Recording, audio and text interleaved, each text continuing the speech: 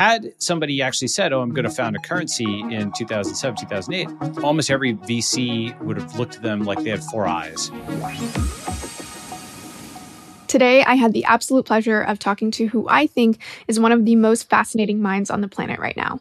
That is Balaji Srinivasan, who you might recognize as the former CTO of Coinbase, former general partner at Andreessen Horowitz. He was also the co-founder of genetic testing company Counsel and Earn.com, which was acquired by Coinbase, an angel investor in many successful companies like Deal, Replit, and Superhuman. And today we brought him in to discuss his best-selling book, The Network State. And as you can imagine, when you talk to Balaji for 3 hours, you can cover a lot of ground.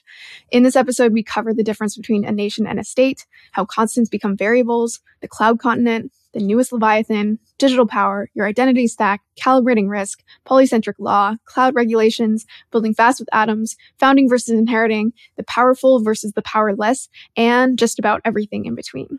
So I hope you enjoy this conversation as much as I did. The content here is for informational purposes only, should not be taken as legal, business, tax, or investment advice, or be used to evaluate any investment or security, and is not directed at any investors or potential investors in any A16Z fund. For more details, please see a16z.com/disclosures.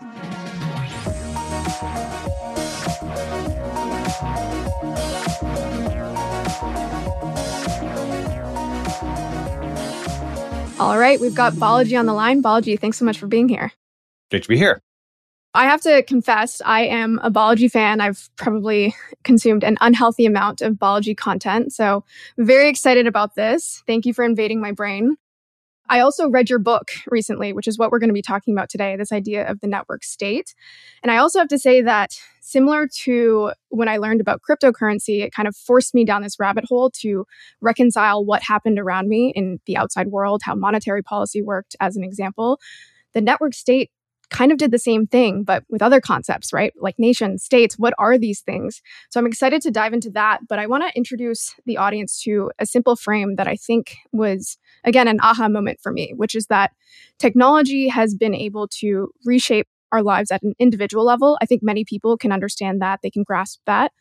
Also at the company level, right? We've been able to start new companies that are digital. It's also reshaped our ability to participate in that ecosystem. And then more recently, currencies as well, right? The network has changed that.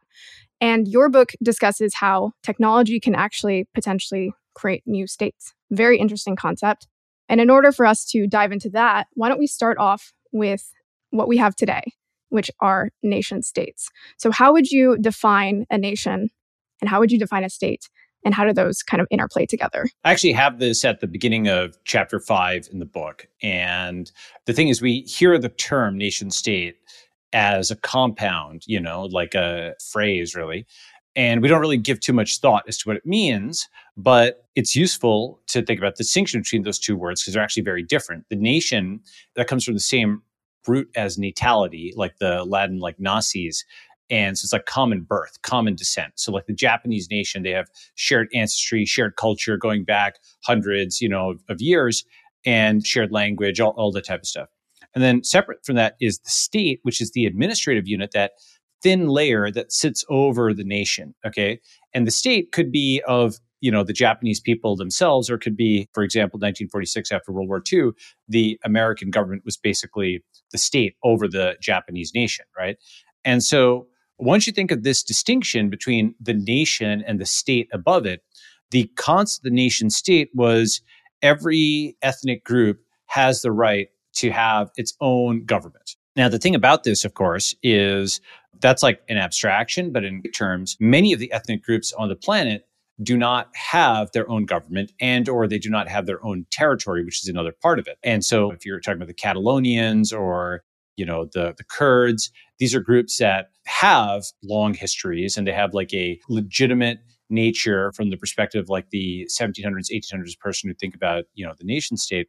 It would be considered a real nation, but they do not have territory. In the global game of musical chairs, they didn't get a seat. Okay. So like you have this map of the world and everybody's kind of moving around it and they just lost out in a seat. They're a stateless nation. Okay. And so like the Kurds, for example, their ethnic group overlaps, so their historical lands overlap like Turkey and other kinds of places. Okay. And the Catalonians, for example, they overlap modern Spain. The reason for this is that the maps that we have are actually very abstract constructs. If you think about a map of Africa, or actually even in the US, you have these straight lines on a map. Whenever you see straight lines on a map, that's like some surveyor said, okay, I'm going to put this here because of the latitude.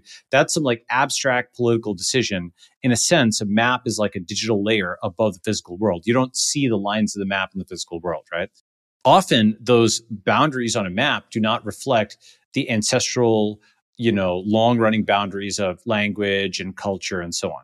There is, however, a feedback loop where what happens is those borders or those boundaries that humans impose then in turn change how humans start living. And so you will have something where there's now a sharp transition from French to German as you cross the Franco-German border. Signs change, languages change. That human digital thing has caused a digital crease in the physical world, whereas before it might have been more continuous, right? Before we had modern map making, before the world was mapped, you sort of had a gradual climb, a gradual shift, right? So once you think of the difference between the nation and the state, that the nation is this group of people with common birth, and the state is this administrative layer, and you think about how that relates to maps and so on, you can start thinking, oh, okay, the exact configuration that we have today is not only not how it's not always been, but not how it always will be. Yeah, I think that was another aha moment for me, because in my lifetime, those lines have been constant for the most part, right? There's exceptions, but you kind of accept that this is the way the world works, right? These are the countries. And I think another interesting concept that you mentioned in your book is even the United Nations is perhaps named incorrectly, right? It should really be like the chosen states or something along those lines. The selected states. That's right. The selected states. Yeah, there's a guy actually, the Kazakhstan head, he actually made this remark. He's like, look, if we allowed every group in the world with a legitimate right to self-determination to get their own territory, there'd be chaos. We'd go from 193 countries to 600. That's what he said, right? I think it's probably way more than 600. But that just gives you a sense of, oh, okay. I used to be against word games for the sake of word games, but then I got more into it. And one way of thinking about that, if you know DALL-E 2? Yep, you know exactly. Right? Yeah. Mm-hmm. So DALL-E 2, I had this tweet, like the age of the phrase, right? The short phrase, like whether it's a tweet, on social media, or whether it's a 12 or 13 or 14 word phrase to go and reset your cryptocurrency, your wallet, passphrase, or if it's a short phrase with like just a single, sometimes character or single word that's different that changes what the computer generates, you can actually see that changing one word changes what is in somebody's brain. And the concept of Russell conjugation, I sweat, you perspire, but she glows. The same behavior can be flipped neutrally, negatively, positively, without lying. What you're just doing is you're just changing the tone of it. And so you can flip all of those variables negative if you want to make somebody look bad, or flip all of them positive. He is, in an uncontrollable range, but she claps back righteously.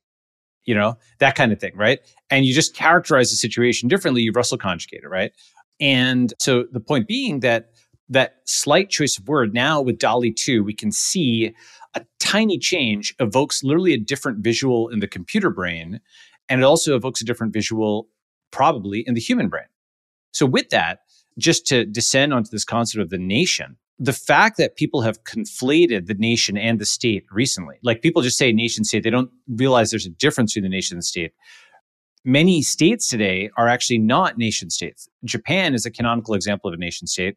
Israel is. Others, like let's say India, that's like more of a civilization state. There's lots of different ethnic groups. India is more like Europe, like the South Indian and North Indian are like historically as different as like, a Spaniard or somebody from Finland. Okay. India was not a country until recently. It was a civilization. They did have things in common, but a civilization state is different from a nation state. That's one example. Or you have something like, Singapore or the United States, which is a multinational state where there's many different ethnic groups under one administrative zone. It's not a nation state. It is a multinational state. Now, people could argue that there was an American nation, like by the mid 1900s. There was a lot of effort to kind of pack down people. Like Teddy Roosevelt talked about, he wanted the end of the hyphenated American. He didn't want people to be, I'm a Polish American or this American. Everybody's just an American, right? So there's an enormous process where the state was trying to pack in and centralize and remove those points of distinctiveness. Everybody just think of themselves as American only. And by mid-century, you could argue that was somewhat successful. And that was like peak centralization. And why is that important? Well, then people start not thinking about the difference between the nation and the state. The state itself has formed the nation. Do you see what I'm saying? The state now says the German state is Germany. The French state is France, right? The Italian state is Italy. The American state is America, and it waves a flag and so on. And it's to the state's advantage to identify itself with the nation. One analogy I have in the book, which I think is a funny way of thinking it, it's like labor and management. And in a small company, they're actually literally the same. The founder is both the CEO and the person who's going and taking out the garbage or fixing the computers or whatever. Like every job is done by one person, right? There's no, division of labor or what have you. And then as the company scales, then management and labor arguably get more alienated or whatever. And then people can say, oh, management is disaligned with labor. And what's interesting is those people who will accept that are often folks who will contest the idea that the state and the nation are disaligned. But it's actually a very useful analogy to see that they can be aligned, but they can also be disaligned, right? I'm obviously not somebody who's anti-management, but I recognize that you want equity structures and things like that to align folks, right? Once you kind of realize that the nation and the state are different, you can re-examine all these words. Example, multinational, right? So multinational, for a multinational corporation, it's actually a misnomer. It really should be called multi-jurisdictional or multi-state, because it's not as if Google has like a direct ambassador to the Catalonians and the Basques and the Kurds and so on. It's actually talking to the states that have the administrative units, right? So it's multi-jurisdictional or multi-state. The United Nations, as we just discussed, is really best called the selected states because it doesn't have all the nations of the world, right? And in fact, many nations missed out on that game of musical chairs and they don't have a seat at the United Nations. And now you can actually realize, oh, there's a whole queue of peoples, really, I should say, groups, right? With long histories and cultures that are boxed out of the United Nations. And, one that's very prominent is like I mentioned the Kurds, Catalonians. One that's like sort of becoming a nation are like the Taiwanese, where there wasn't like historically this huge necessarily difference from mainland China, or at least there was some difference. And a lot of folks in Taiwan came from mainland China because, the Kuomintang, when the nationalists lost the Civil War, a bunch of them moved out. Now, Taiwan is like this, that's a very famous example of something that's sort of on the boundary between just a group of people and like a full-fledged country that's recognized by everybody, because China leans on people to not recognize Taiwan, right? That's like a famous example, but there's lots of other things that are in this sort of boundary zone in different ways where some countries recognize them, but not all, So it's not part of the club fully, but it's also totally not part of the club. It's like in this nether zone. There's a book called Invisible Countries on this. What I'm getting at is once you distinguish the nation and the state, you re-examine words like multinational, you re-examine words like the United Nations, you re-examine words like national security or phrases like national security. Really, that's like federal security, right? Nation is often used to mean the whole thing, but really it's like federal, like the overall government, right? And you realize there's a base that's being stolen, the nation and the state are different.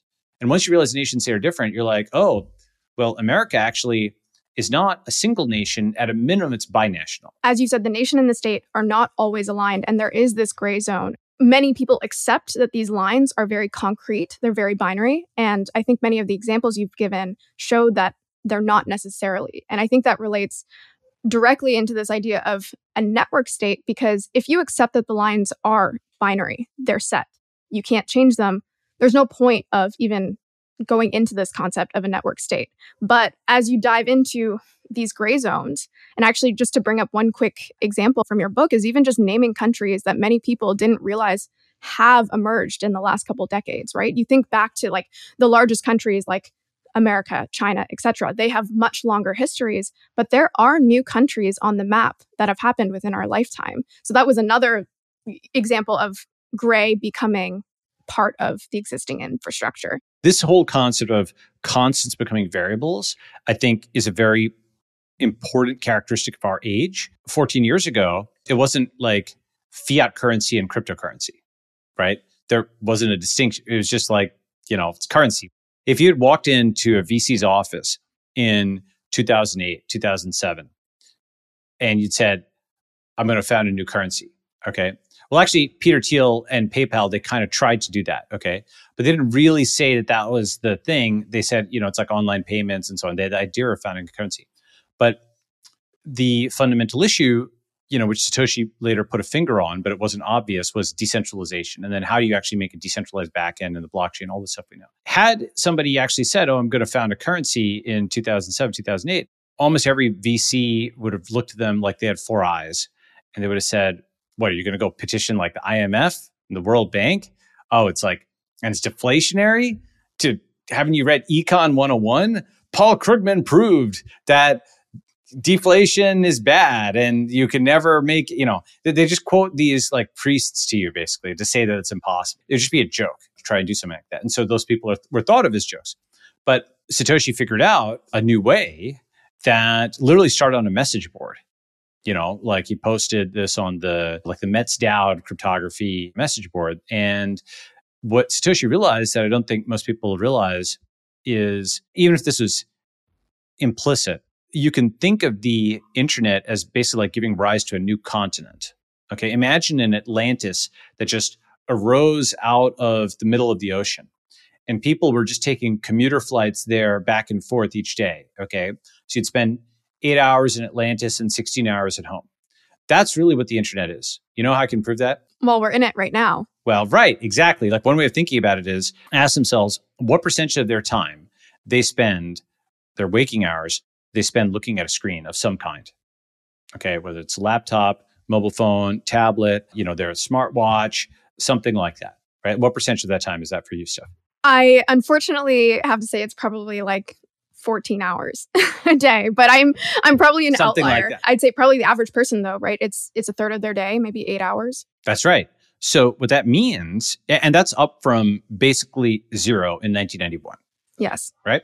So, this Atlantis, this cloud continent, right? So just to extend the metaphor, we're taking these commuter planes up to the cloud continent 14 hours a day and coming back, and we're only spending 2 hours of our waking lives, in your case, on the land and 14 hours in the cloud, right? For other people, it might only be a few, like 3 or 4 hours, but that's amazing. Billions of people have migrated huge chunks of their lives to this cloud continent, okay? When I say billions, I mean like 3-something billion just on Facebook, right? And you add all the people with smartphones and so on. So let's say it's on the order of 3-4 billion people in the world.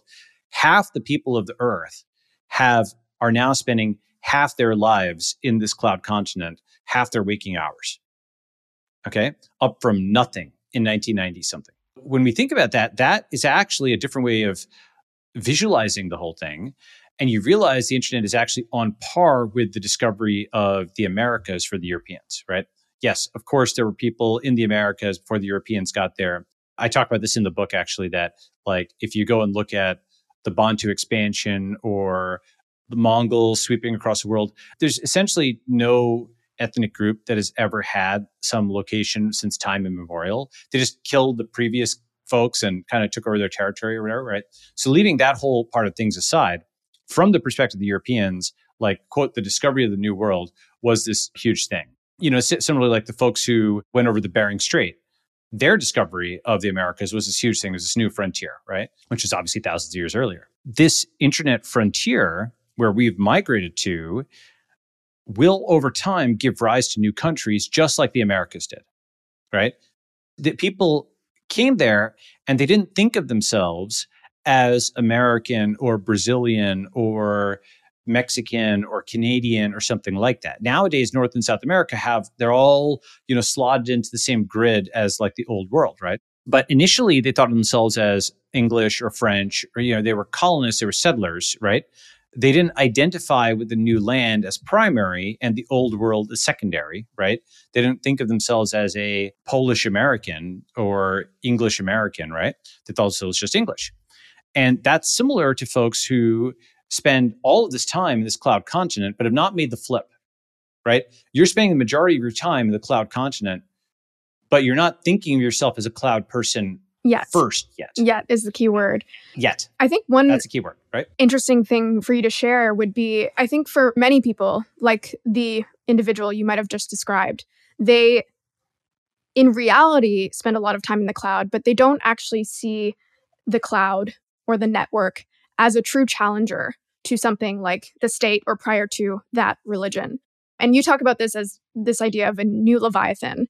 And I think what would actually help people wrap their head around this is what are some examples of where the network did challenge the state, where there was almost like a head-to-head or strong sway that the network had in our wider world. So one thing I've heard you talk about is Wall Street bets, which people might think is kind of a silly example, but there are larger ones, right? So what are some of those examples? So concept of a Leviathan generalizes, and this is the least common word in Silicon Valley is God, okay? Or in technology is God, all right? So basically, I'm going to talk about God for a second. So the concept of Leviathan generalizes God.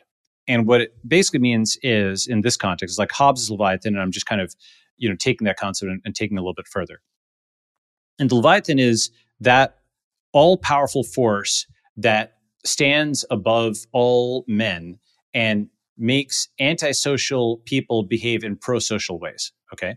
So I have introduced 3 Leviathans: God, state, and network. And it was actually gratifying. I have this passage in there in one of the footnotes by a guy named Jacob Burckhardt from Force and Freedom. Did you see that passage? I'm not sure. It's like footnote N or whatever of it. There's a lot of footnotes, a lot of links, but it's great. Why don't you share what that footnote is? Yeah. So here is this pretty cool footnote. I think it's cool. At least it's the kind of thing I think is cool. So this is from a book that was written almost 200 years ago. Okay, Force and Freedom. And I found this after I had written much of the book or whatever, just flipping through old stuff. And I was like, ha ha ha. And he identifies essentially 3 forces in the world. He calls them state, church, and then the third force he calls culture, right? And this is way before the internet or anything like that, obviously. And by the state and church are you can kind of guess what those are, right? Culture he defines as all the peer-to-peer interactions between people. He doesn't say quite peer-to-peer. He says, I'll just give the exact quote. Our theme is the state, religion, and culture in their mutual bearings. We are fully aware of the arbitrariness of this division into 3 powers. The division, however, is a mere device to enable us to cover the ground. Indeed, any historical subject must proceed in this way, right? The 3 powers are supremely heterogeneous to each other and cannot be coordinated. And even if we were to coordinate the 2 constants, state and religion, culture would be still something essentially different. The state and religion, the expressions of political and metaphysical need, may claim authority at least over their particular peoples and indeed over the world. For our special purpose, however, culture, which means material and spiritual need in the narrow sense, is the sum of all that has spontaneously arisen for the advancement of material life as an expression of spiritual and moral life. All social intercourse, technologies, arts, literature, and sciences is a realm of the variable, free, not necessarily universal, of all that cannot lay claim to compulsive authority. Wow. Okay. That's like 200 years ago. And what he's talking about in modern language would be culture is the network of peer-to-peer volitional interactions between people, as opposed to the top-down impositions of the church and the state, respectively. And this relates to the concept of Leviathans. So the 3 Leviathans I describe as God, state, and network, right? And how do you think about this? So in the 1800s, what's the most powerful force in the world? God. Why? You do something wrong, you steal, God will punish you, right? That's why you don't steal, okay? By the 1900s, enough people didn't believe in God. You had Nietzsche writing about how God was dead and, essentially the basis for a lot of civilization. You went from this decentralized law enforcer who would hit you with lightning bolts if you did something bad. People actually believed in that as like the super cop, right? People didn't believe in that anymore. So instead, you had the rise to a greater extent of the state filling that void, right? The uniformed police forces, the boys in blue.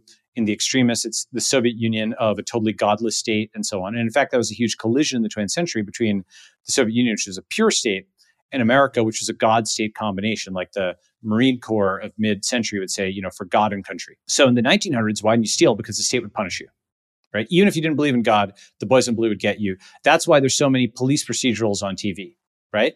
Because the state is portrayed as omnipotent domestically. All of those things, even like a small little boy, who knows what a cop and a robber is, right? They can see the uniforms and so on and so forth. They are also, taught, the U.S. military abroad can go and invade any country, blow anything up. It's big, bad, all powerful, blah, blah, blah, right? And until I think about 2019, those kinds of things, while rickety, people kind of believed in them. And now what we're getting into is the third Leviathan, which is a network. And what that is that's the cryptocurrency network, that's a social network. And now the network, you have a third thing, you don't steal because the network won't let you. Either you'll get canceled by the social network, or you will not be able to take it because the encryption prevents you. And it is a third way of thinking about it. God would smite you, 1800s. State will punish you, 1900s. Network won't let you, 2000s. Okay. These are three different theories of the prime mover. What is the most powerful force in the world? Is it God? Is it the US military? Or is it encryption? All kinds of political arguments, moral arguments, cultural arguments, social arguments. A lot of them reduce down to who is my Leviathan? Like, what is the final thing that I'm invoking that says basically like, my dad can beat up your dad. Like, my God is stronger than your God. What do I think of as that, thing? And of course, there could be conflicts within people of God, right? And there can be conflicts, as I mentioned, between people of God and people of the state. Christians and the state, like the Soviet Union, persecuted people of God. And there can be conflicts between people of the state and people of the network, like the antitrust cases against tech companies or the State Department versus Tornado Cash and so on and so forth, right? Once you kind of see this, it's actually like a vocabulary for parsing the world. And just to generalize this is a part that's not in V1 of the book, but it's coming in V2. So with, God, we're familiar with the concept of atheist, monotheist, polytheist, right? Okay, so atheist doesn't believe in God. There's also agnostic and so on, but just for our purposes, right? So atheist, monotheist, polytheist. Atheist doesn't believe in God. A monotheist, like, a Christian or Muslim, believes in one God. And a polytheist, like a Hindu, believes in many gods. 0, 1, N. We can now generalize this to the a-statist, the monostatist, and the polystatist. And let's say the a-coinist, monocoinist, polycoinist, or you might say a-numist, like numis is like the study of coins, right? So what's the a-statist? The a-statist is an anarchist. Okay, they don't believe in the state at all. So it could be a crypto-anarchist, it could be an anarcho-communist. They just don't believe in the state at all. Okay, 0 states. Monostatist, that's somebody who believes that their empire should run the world, right? Like a national greatness neocon, or like somebody who thinks China should dominate the whole world or whatever, right? Or back in the day, like the Roman Empire, the Soviet, right? Soviet imperialist. That's like a monostatist. Our state should run everything. And then the polystatist is like somebody who's into competitive government, digital nomads, okay? Switching between countries, passports, okay? Now, you can also apply the same framework to coins, to the network. A coinist is the no coiner. They don't believe in coins at all. They hate coins, right? Web3 critics, blah, blah, blah. Okay. Monocoinist is like the Bitcoin maximalist or a maximalist of any one. They think their digital currency or their network is just the number one, everybody, right? The polycoinist, there's actually, there's polychain, right? There's multi-coin. Those are literally funds that were set up on the premise that multiple coins will exist, which was controversial at the time that they set it up, right? Like in, I think Polychain was set up in 2015-ish or thereabouts. Multicoin, I don't know the exact time frame, but around that time. I'm just naming those as two funds, which are Polychain and Multicoin. So the polycoinist, okay, or the polynumist is another term. Numist is like, numism is the study of coins, like numismatic, right? They believe in multiple coins. Now, here's what's interesting. Once you have this cleavage of the world, right, you can realize, so that's like a 3 times 3 times 3.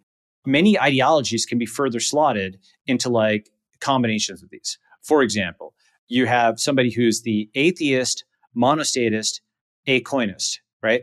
That is somebody who's like your secular East Coast establishment person who doesn't believe in God, believes in the US government and especially the regulatory state, and hates coins. Crypto anarchist, Bitcoin maximalist, they're an atheist often. Sometimes they're a monotheist or a polytheist, right? Let's say often an atheist. They are an astatist. They don't believe the state should exist, but they're a mononumist. Okay? So that's a real conflict that's going to happen between the atheist, monostatist, anumist, and the atheist, astatist, mononumist, right? That's a collision because they have different gods, right? That's going to be like the US government and the US dollar versus Bitcoin is as big a clash as like, I don't know, Christian Muslim was during the Crusades or something. That's a clash of, or like the Soviet Union versus the US. Those are two fundamentally different class of ideologies. I think to many people, that would seem a little outlandish. Being the devil's advocate, what comes to mind is these are all collective terms or structures or things that we all believe in or don't believe in, right? Some level of belief, depending on where you fit in that matrix. And for many people, let's say we use God as the Leviathan, the repercussions, as you're saying, of like not behaving in certain ways, for them, the people who believe in that, they're like, I'm going to hell. That's like a lot of force, or at least imagined force. The same thing is true with the state, Yes. right? So if I do something wrong, I'm going to jail. A lot of force again. What's interesting about the new Leviathan that you're describing as the network, there's force, but it's not approached the same way, if that makes sense. Like it's actually yes, a lack of force in some ways. It's cryptography, and it's using the network to enforce certain things, but without the same force that you imagine through God or the state. And I think that's maybe why it's hard for some people to imagine this being a Leviathan, because a lot of people view the network as what is just a bunch of semiconductors and servers and bytes running back and forth. But I think that's why it's important to think through, like, or to give these examples of where the network has actually been incredibly strong relative to other Leviathans. Well, so here's the thing, is basically one of the things I touched on there, and I talk about more in the book, is fusions of Leviathans, right? So you introduce these pure forms of like God, state, and network, and you can have fusion. So I mentioned like God plus state is the American state, right? And there's different versions of network plus state. One is the titular version of the book, the eponymous network state, which is a fusion of network and state that you can think of as the network is the state, like it's the government, right? The network is the nation that underpins the state, because you have a social network online that is actually giving legitimacy, as opposed to a physically based nation where everybody live together. It's a digitally based nation where everybody thinks the same and they're aligned that way, rather than same language. They have same culture, but this culture is online. There's different ways of parsing that. But to your point, in terms of force, well, one fusion of a kind of network state is sort of what China's building, right? And actually what the US establishment is building. And so you connect the network to drones, right? You connect the network to robots. You connect, for instance, there's physical actuators, and that's like one way of thinking about it. So now that absolutely is force in the physical world. And in fact, that's already being deployed and so on, right? Another way of thinking about it is, which is already there. So this thread that I just pasted into chat. So this was a while back, but basically, I was thinking about digital power and how to articulate it. Digital power is not really soft power. Okay, if you're deplatformed and seeing all your money frozen, that's much more than just influence. But it's also not what we traditionally think of as hard power, because it's invisible, it's intangible. You can use it on 100 million people. There's no optics. There's no like fireworks, nothing blows up. There's no nuclear explosion. Like the human brain is not trained to react to the use of digital power. It's not dramatic in that way. It's like a bit flipping on a server, right? So I was trying to think about how to classify it. And then I eventually was like, here's a 4-part classification: analog soft power, analog hard power, digital soft power, digital hard power, right? You could also say physical soft power, physical hard power, digital soft power, digital hard power. And what is that? Analog soft power, that's culture and influence, okay? Analog hard power, that's bombs and bullets. This is the classic soft hard power. Digital soft power is ranking and recommendation.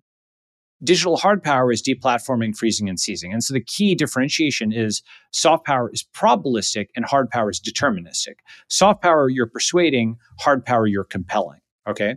So now you start to actually see, okay, that's another way, besides the obvious thing of drones and so on, or, that's like compelling in a very gun pointed at you kind of way. You can compel in a different way with the network, where you lock people out, either of their accounts online, or they can't access a building, their key card is disabled, right? Their funds are frozen, their account has permissions reduced, they're suspended, et cetera. That's actually a very significant punishment. In China, for example, like people, their COVID codes are used, the red and green zones are often marked as like COVID red, and then they can't travel. Their WeChat doesn't work. And yeah, in theory, like it doesn't actually affect their physical body, like they're not hurt, okay? But they're basically unpersoned. They are disconnected from huge chunks of the Chinese network. They have to rely on a friend to do things and so on. They are just much less like independent than they were, right? It's similar, though it's not quite there, to like exile. like when you're exiled from the community in like Greece or whatever, right? So it's like digital exile. I think digital power should not be underestimated. Even if it's like flips on bits on servers, it's growing in power. Drones are the most obvious example, but locking you out of an account or digital soft power, like downranking you. These are big things that can totally crash somebody's, company. They can make or break you socially, et cetera, et cetera. Yeah. And I think it's directly correlated to our dependency on the network. So as more people go online, as more people spend more time online, as we talked about before, if people are spending 8 hours of their day online, that's a third of their living hours, half of their awake hours, in which that is important to them to some degree. And as it gets more integrated with work, let's say, that is a meaningful sense of power, to your point. One interesting aspect to consider as well is that with all of these forms of powers, there's tiers, right? So like you could think of the most extreme tier of hard analog power or force is like the death penalty, right? But you can actually dissuade someone from doing something by saying, applying a night in jail, or maybe it's a month in jail, right? So there's tiers to it. And I think there's going to be tiers as well to digital power, right? Where it's not just the extreme version at all times, but also it can be where you lose all access to your digital life. And that's quite significant. And the thing is, your digital life just becomes your life, in the sense of it's your login to all kinds of things, right? Yeah. Why don't we return to this idea that, it sounds like this digital power concept may not resonate with everyone, but I want to give a couple of these examples because they really resonated with me that you've shared in your book and otherwise. So, I mentioned Wall Street Bets. That's maybe a silly example. Another example of a network utilizing some degree of force is Amazon HQ2. That's an example that you gave where actually like some concept. Yeah. Persuasion, though, that's not force. Yes, exactly. Yes. So so there's convincing and there's compelling. Yeah, something else that you've said is your immigration policy is your firewall. You've also shown how networks can be utilized in unison with humans, of course. So another example that you've given is the power of 12 Instagram engineers to beat 12,000 from Kodak, right? So Kodak, yeah, not an example that's original to me, but yes, it's an important example. Right, yeah. And so I think it's important to recognize how the network does change the game. It changes people's ability to participate within these systems, to challenge the state, to challenge previous leviathans. And I think with that understanding, let's return back to the idea of the network state and actually building these new lines that many people assume are very much set. Yeah. So I start off the book with this because people skim nowadays. And so network state in one informal sentence is a highly aligned online community with a capacity for collective action that crowdfunds territory around the world and eventually gains diplomatic recognition from pre-existing states. That's like an informal sentence, but just to kind of describe that. Highly aligned online community, okay? So it's not just, a Game of Thrones Facebook group, okay? It's not just people who are there to pop popcorn. They are highly aligned. They all think of themselves as literally part of the same community, okay? And they've got leadership, and they've got an org chart of some kind, and they've got probably membership dues and a cryptocurrency. And like, this is at the top of their identity stack. Okay. What you do is not what you are. You may not think of yourself as a left-hander, even if you are left-handed. It used to be, I'm Jim, I'm 32. I like the Steelers, live in Philly, whatever, something like that. Those are less and less common as bios, right? Instead, what people do is they put pound X, like pound BTC or, pound this movement, pound that movement in their bios. They will basically put their tribal flags there, both their attack and their defense. Like you kind of instantly know where somebody's coming from when you know their tribe, right? There's various shibboleths, various words and things people put in there that identify what gang they're informally a part of, what social network they are self-identifying with, and that probably also accepts them to some extent. They are also ready to sort of defend that identity. They're putting it out there on their sleeve. And often the attacks on somebody will attack them, lol, another Bitcoin nutter or something like that. People will say that, right? Or, how is meth? Some people call it Ethereum meth, right? And of course, there's a zillion other things like this. Then the next step is it has a capacity for collective action, right? So it's aligned and it has common beliefs. Capacity for collective action, that's the part I was talking about with respect to the org chart and the leadership. So again, this is an extremely selective filter. The vast majority of online communities do not have a capacity for collective action. Why?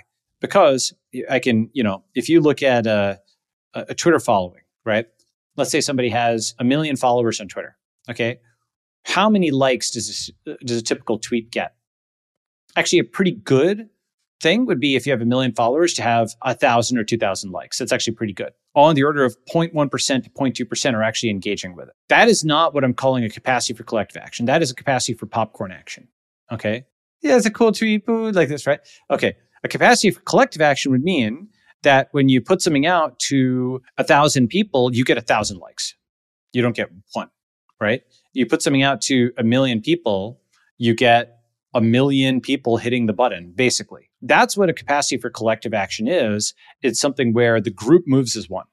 If you go and look at the Web 2 internet, okay, you look at Hacker News and you look at Reddit and you look at Twitter, there's an aspect of it you can't unsee once you see it, which is its entropy. It's just 30 random links. Every time you refresh the page, 30 random links, okay?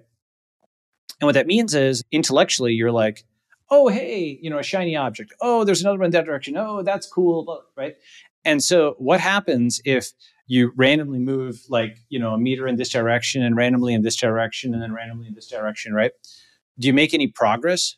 Probably not, right? That's actually what's like the so-called spherical random walk. You just kind of just drift away from the origin or what have you. And by contrast, if you have a focused direction and you're like, I'm learning AI and I'm learning this today and that tomorrow and that and that and that, then you're moving in a direction.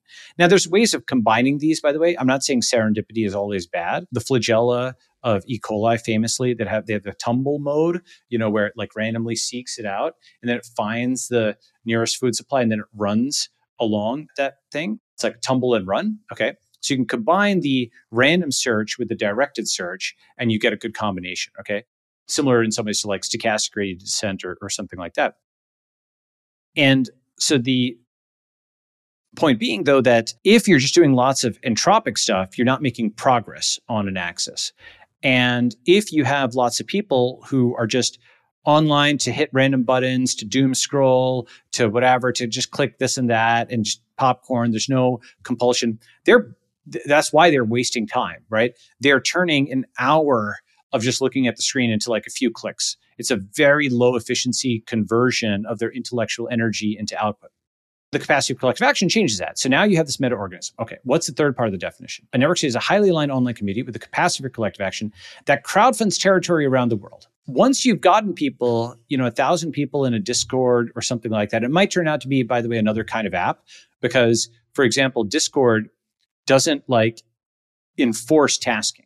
Once you've done that, once you've shown a capacity for digital collective action, once you can get 1,000 people to like something, which is hard, by the way, it's very hard to do that, okay? And you might need new kinds of apps. Once you can do that, well, you can get to a very high bar of collective action, which is not just getting 1,000 people to like something, but 1,000 people to buy something. And in fact, not just to buy any old thing, but to crowdfund territory and move in together. I'm going to pause you there because I want to get to the rest of the definition, but that is something that, is quite the leap. Of course, yes, I agree with you. Getting 1,000 people to do anything, even if it's liking a tweet, that is hard. But get me from there to crowdfunding land. Sure. Totally. So I had this article called Software is Reorganizing the World, almost 10 years ago. And I had a little table in there, which let me see if I can find it. Classification of cloud formations taking physical shape, right? It's a very picturesque term. A cloud formation, I define it as a group of people who meets on the internet, okay? And taking physical shape means they materialize out of the cloud and actually all come and aggregate in person. And even in 2013, almost 10 years ago, I was tracking these cloud formations taking physical shape. And here's a table, right? There's scale and duration, right? Scale is the number of people and duration, okay? So the simplest is 2 people, scale is 2, duration is 1 day. So coffee with a LinkedIn contact, okay? You meet someone on LinkedIn, get coffee with them, whatever. I don't know if anybody's using LinkedIn today. No offense to LinkedIn people listening to this, all right? But that was happening back in the day, all right?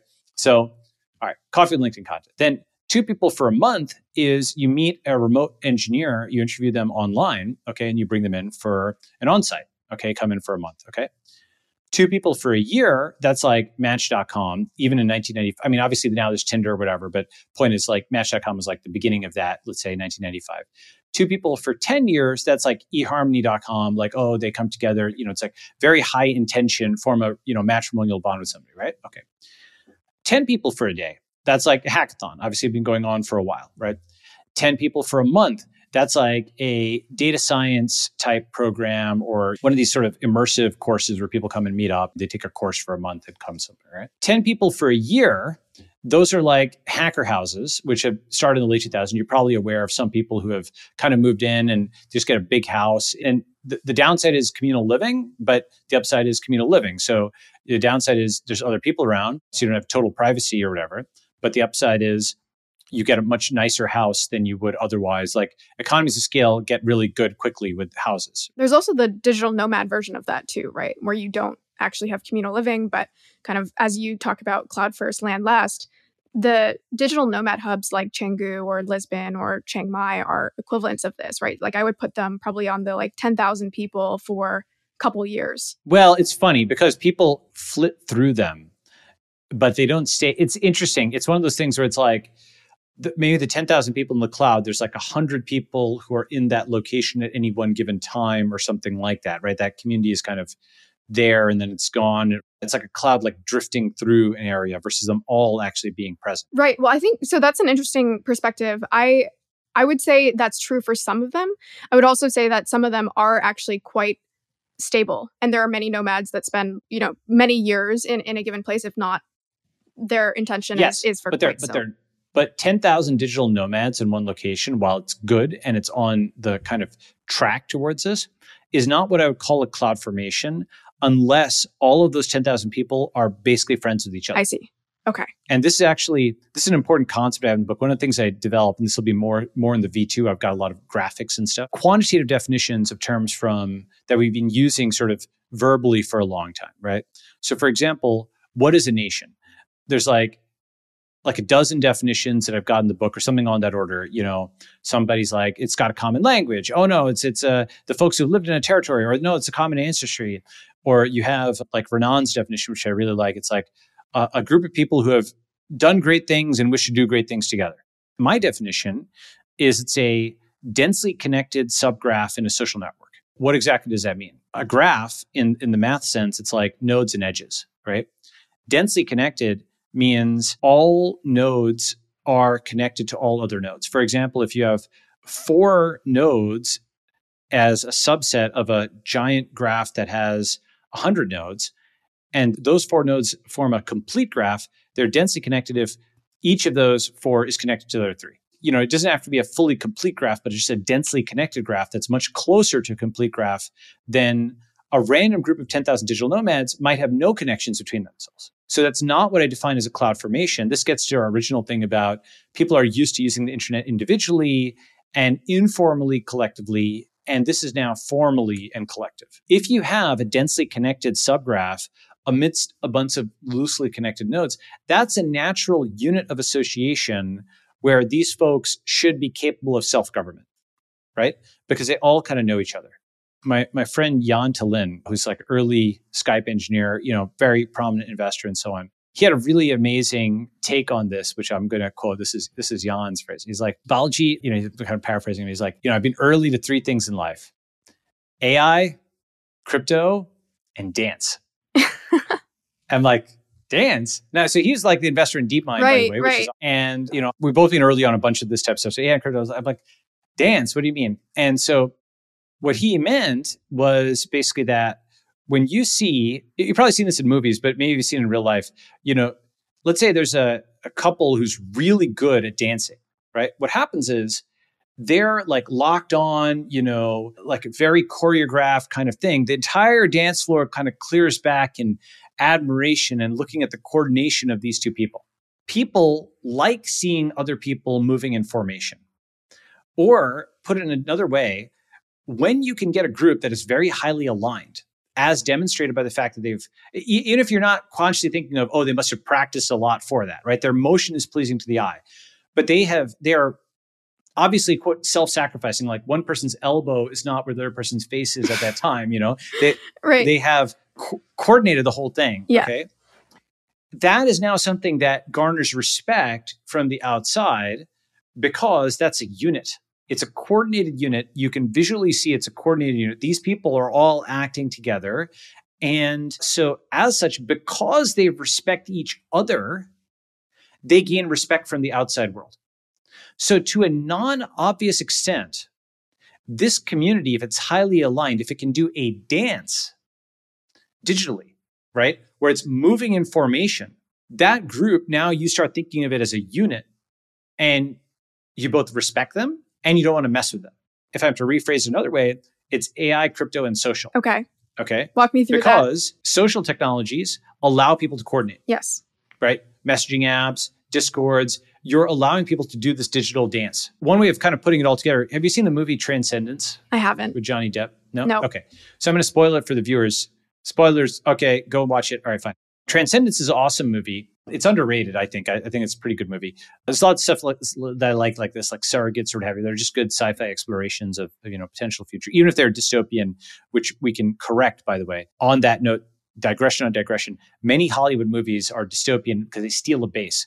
They implicitly assume the present is okay. And then some tech guy came in and ruined it with their autonomous robots or something. They messed it up. Oh my God, we had this good Eden going and they came to the Garden of Eden and spoiled it, right? And the alternative framing is that the present is dystopian and there's like a few founders that just might be able to get us out of the situation if only they could get past the bureaucracy, et cetera, right? And that's a different framing of like implicitly is a present bad or the future bad. Okay. Point is, Transcendence is, I don't think it's dystopian. It hints at being dystopian early on, but then it actually gets more positive. One of the things in it is you have Johnny Depp is this AI that coordinates all these human beings. And I thought it thought-provoking because it extends the concept of like what you can do with smartphones in terms of coordinating humans to another level, right? Where it's not just, let's say you're an alien looking down at the earth and you saw like somebody walking in New York, right? And then they suddenly take a right angle turn and, they're just going in a totally different direction. Why? Because somebody in Hong Kong hit some keys to send them a text message saying, oh no, actually the office is down the street the other way. Okay. That logic, like if you were some alien observing this, I mean, there's an obvious logic to from our perspective, but like it seems like it's a very subtle signal that moved from this person over here. Like backing that out is like really difficult to figure that out. Okay. But in the network, it's very visible. It's like, oh, this person coordinated this other person. They did a dance. Okay. And if you take that up, and it's not just like I send a text message every day or hour or something like that, but you're sending packets. Now you can have a bunch of robots dancing in unison like this, right? Or a bunch of people dancing in unison, or some combination of people and robots, people and servers. Okay. And you can coordinate.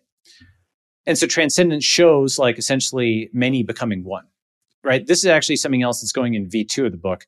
There's at least 3 different ways of thinking about many becoming one. There is, let's call it, there's democracy, right? Which is an aggregation, an election. Many become one because you all vote and then there's a decision and it goes out.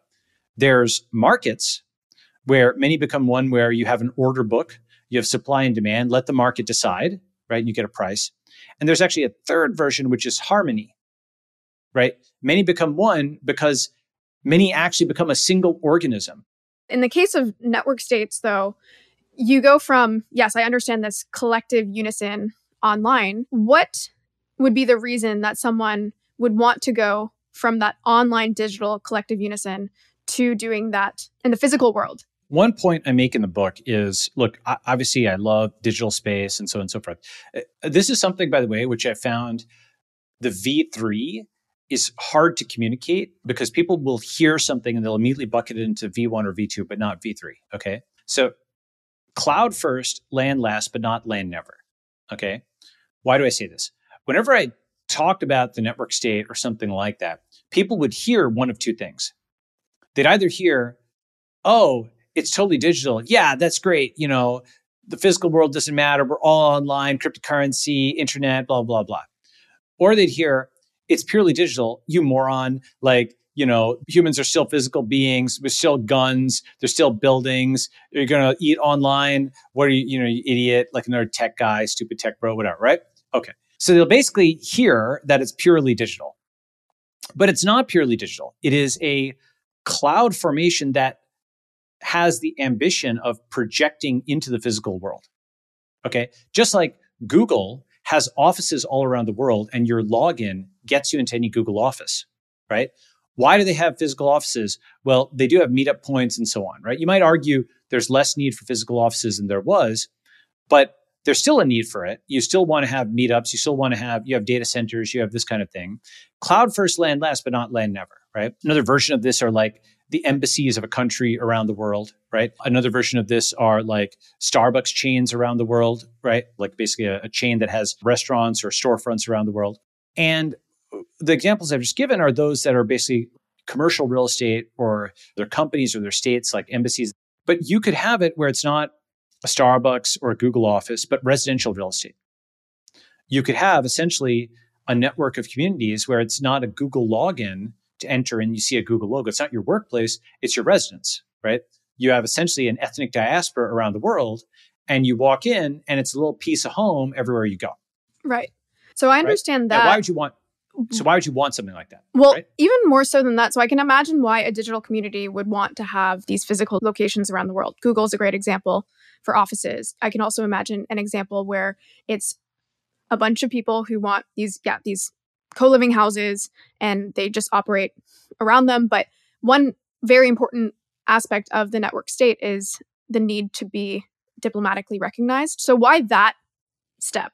Why not just operate within the states that already exist, where you have these communities that are digital with a physical element? Why that extra step to be diplomatically recognized in your own state?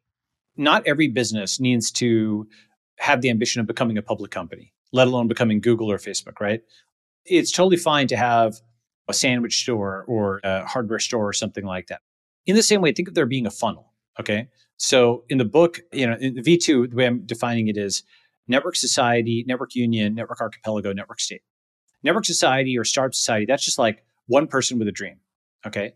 It starts as one person with a dream and they assemble a small group, right? Then stage 2 is a network union where they're now able to have that union being able to take collective action, right? Which is a huge step above, like 99.9% of online groups do not have this capability. In fact, messaging apps, Discords are not built for tracking collective action. This is kind of the unification of cryptocurrency and Discord. You will get something that actually tracks that and has leaderboards for people and everybody can see who did what collective action and so on, who participated. There's a karma board, all the type of stuff, right? So the short answer to your question is there's things that are useful just as network unions and just as network archipelagos that don't need to become full network states. Just like there's things that are useful as hardware stores or small businesses that don't need to become Google, right? What's an example of a useful network union that can do digital collective action? An example I give in the book is of like a professional guild, okay? So it's a guild of designers. And why? So those 1,000 designers, let's say they're in a network union. Well, 99% of the time, they're just chatting and they are exchanging info on their latest designs. Maybe each day somebody says, hey, here's my work. I'd love a boost, right? And so, if you think about it, there's 1,000 people. So if you have 3 people a day, each person gets like 1 boost a year or something like that. Kaboom. So they can ask for it. They're actually asking for something from the community. In return, they're expected to give to the community and then RT or fave or whatever. And this is disclosed on their thing. They're like, look, I'm part of this community. I'm part of this network union. We're all signal boosting each other. And then some folks may not be able to put in time or they may not have an account. They can put in capital instead. They can be like, look, I couldn't make it today, but I'm paying my union dues in capital rather than time. And that exchange rate is determined by like the union leader, right? So 99% of the time, this guild, it's boosting its members. It's helping to find those members a job, right? Somebody needs a job. I'm out of work. Okay. And then everybody the other 999 people, someone can find them a job right away, right? It starts to be a very powerful support network, a professional guild. That's why these things existed for many years. We're kind of rebuilding them online, okay? And that's useful in its own right. And then 1% of the time, that person is under attack online. And then the union leader looks at their bylaws and, it's not an unqualified defense of them, right? But most of the time, online attacks are distortionary or, they're distorting of some kind. So they basically say, okay, this guy's being attacked or canceled or something unfairly. Here's their version of the story. We're going to signal boost that to get them out, get that up there, because it is actually in somebody's time of need when their status is lowest that they need the boost the most. And if everybody in the community acts together, the other 999 people cannot be attacked for supporting this person, right? So you essentially join the union 99% of the time. It is for like kind of upside. 1% of the time, it's like cancellation insurance, protection against downside, right? So that's an example of a structure that should exist, that will exist, that we're going to see lots of, that's a purely digital structure. And you can do that for designers, you can do that for electrical engineers. Basically, you'll see all kinds of guilds like this, right? Okay. And that's digital only though. You don't have to have any physical for that. The next step is like a network archipelago, which takes that capacity for collective action that the network union has demonstrated and now applies, as I mentioned, to crowdfunding territory in the physical world and having people live together. Now, when even 2 people from an online community start living together, let alone 10 people, it completely changes everything, right? One concept that I mentioned is like companies have logos, but communities have flags. And an important thing is if you go to thenetworkstate.com, if you see the logo in the upper left, it is what we call the plus flag. The plus flag stands for new country. Okay. Get it? Mm-hmm. That's kind of clever, I thought, yeah. right? Yeah. And because, the plus, every day you're hitting that in the upper right of Chrome, right there. What do you see? The plus, new tab, right? Every single app, the plus is new this, new that, right? So it stands for the principle that one can create a new country, right? It also stands for win and help win, right? Positive sum. So you could imagine each of these people, they're part of this network union, and they want to become part of a network archipelago. And so they're hanging the flag of their community in their room. They're seeing it every day. They've got it on their profile. And eventually they save up the money or the time. They're able to get to a remote work job or something like that. And they're able to find one of the other 999 people in the community and be like, hey, look, why don't we go and get a group house together? And now, let's say there's 6 people who are associated with this in Boston. They start doing meetups and stuff. They don't live together right away, but they do meetups and other kinds of things. I mentioned this in the book. They start doing meetups, build trust. And you might like 3 of the people there, but only want to live with 2 of the people or something like that, okay? This concept of group houses, hacker houses, all that stuff is a big thing among, kind of younger generation, as you know. Or as your scale increases, you buy an entire apartment building with like 300 people. Or you buy like essentially a small town. And guess what? Now you've got self-driving car town because you have unanimity. You're the self-driving car community. You put 400 people into middle of nowhere in Nebraska, okay, 1,000 people, whatever. And now the roads are all zoned for self-driving cars. You can rip up the roads. You can do whatever. You have root access to the physical world because you have alignment. If you're building a network archipelago, you want to build it on like Burning Man style territory, probably, right? Or at least territory that nobody else wants. There's a website called like landandfarm.com. You can see that there's like properties which on a per square meter basis are like 1,000x cheaper than Palo Alto. Why is Cornell, why does Ithaca have higher property values than other things nearby? It's because lots of smart people move there and thereby increase property values by moving there. So these 1,000 people can make something out of nothing into something in the same way you can take a domain name that doesn't have any value and turn it into something because all these pointers are now looking at, all these backlinks are looking at it. So capacity for collective action, you have these 1,000 people, they take a territory in the middle of nowhere that doesn't mean anything and they make it into something. And now suddenly it's valuable, right? This dance, right, that collective action turns something that any one person could not have done into something that 1,000 people can do together when they're moving as a multicellular organism. Just one example, by the way, of that is Canggu, which I mentioned earlier. Back in, I think it must have been around like 2013 or so, Canggu was very empty. There's pictures of it back in the day where there's like Deus and one other building and then a bunch of rice fields. And it took one person who ran a co-working space or wanted to open one, and he worked with the locals. He built a fiber line there. And now if you look at Canggu, it's completely full, thousands of nomads. And to your point about property values, I think I saw a tweet the other day of a friend of mine who lives there, who basically said that his rent there was more expensive than his rent in Singapore, where he used to live. And so yes, that's a perfect example of where property, as you're saying, that no one cares about can be turned into property that people care about. But do a lot of people want to do this? How many people do you need to do Google? What percentage of the world moved to the United States? Tiny percentage, right? That completely changed the world. Yeah, I mean, it strikes me that there are people who will want to do this, but will they want to move to like rural Utah or some land that no one cares about? I guess you just need a few, is what you're saying. A tiny percentage of the world moved to the US. And the example of the United States, though, has been because there was new land, right, so to speak, at least from the perspective of the Europeans, there were social experiments in democracy and capitalism in particular that then propagated back to Europe and to the rest of the world. Like the French Revolution, while it was bad, was influenced by the American Revolution. All the democratization, lots of the market stuff, all kinds of things happened in the New World and came back to the Old World, right? To an extent that I don't think people fully appreciate. It's like the Margaret Mead thing, right? Never doubt that a small group of highly motivated people can change the world. Indeed, it's the only thing that ever has, right? I mean, one thing I think that's kind of interesting is, just to hover on that point for a second, mass appeal comes last, right? That's like after something is completely being proved out and so on and so forth. And nothing ever goes from 0% to mass movement, or I should say nothing ever. It is hard to get it to mass movement overnight. And even if it does seem to do that, it is because lots of prerequisites were installed. Billions of people with smartphones, and they've got experience with Instagram, and you've got 5G LTE, and you've got the App Store, and you've got this, and you've got that. That's why TikTok could ride behind all those prerequisites, because people knew what social networks were, they knew what smartphones were, they knew what app stores were, they knew what a feed was, blah, blah. So sliding behind all of those things, I mean, TikTok is like, a good company or whatever. It's well executed. I'm sure people also say it's spyware, blah, blah. But leaving that aside, they were not just an overnight success 10 years in the making. There were like 10 companies in the making. It's very easy to dismiss this idea of startup societies and then eventually a network state, because there are going to be many failures, just like there are many failures with startups. And then we look at the successes today, but there's, almost infinite numbers of people who tried to build the next Google somewhere in the last 30 years, right? And of course, we see the eventual success.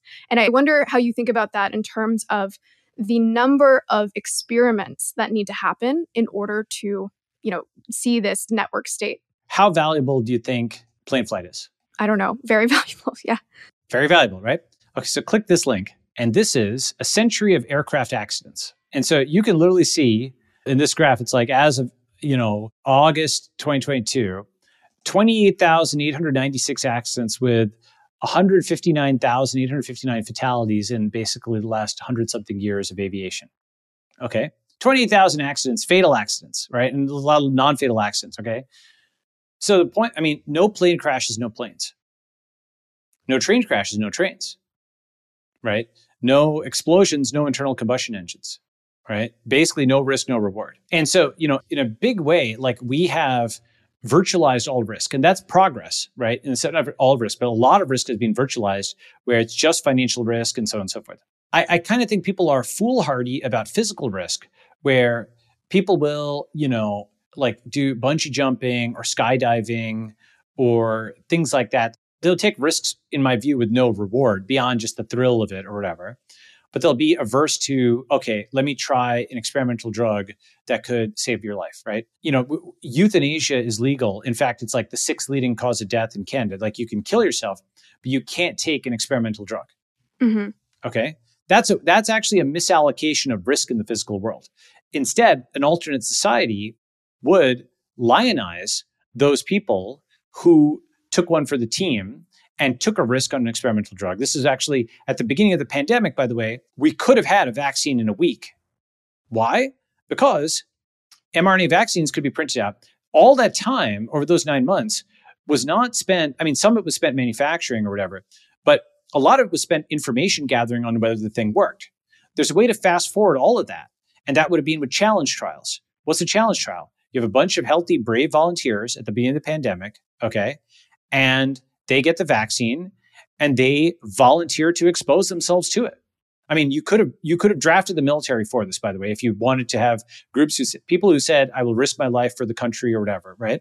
Soldiers, you could have asked for military volunteers to do it. You would have gotten soldiers who would have volunteered, okay? And you could have gotten it from different demographics and so on, because some people are in their 40s and 50s or whatever, even in the military, right? You could have done this. You could have gotten extremely good data very quickly and iterated on it if you had people who were willing to risk their lives for the greater good, for the health of the population. And of course, you pay them and so on, just like you pay soldiers in a battle and you reward them for taking this risk for the whole team.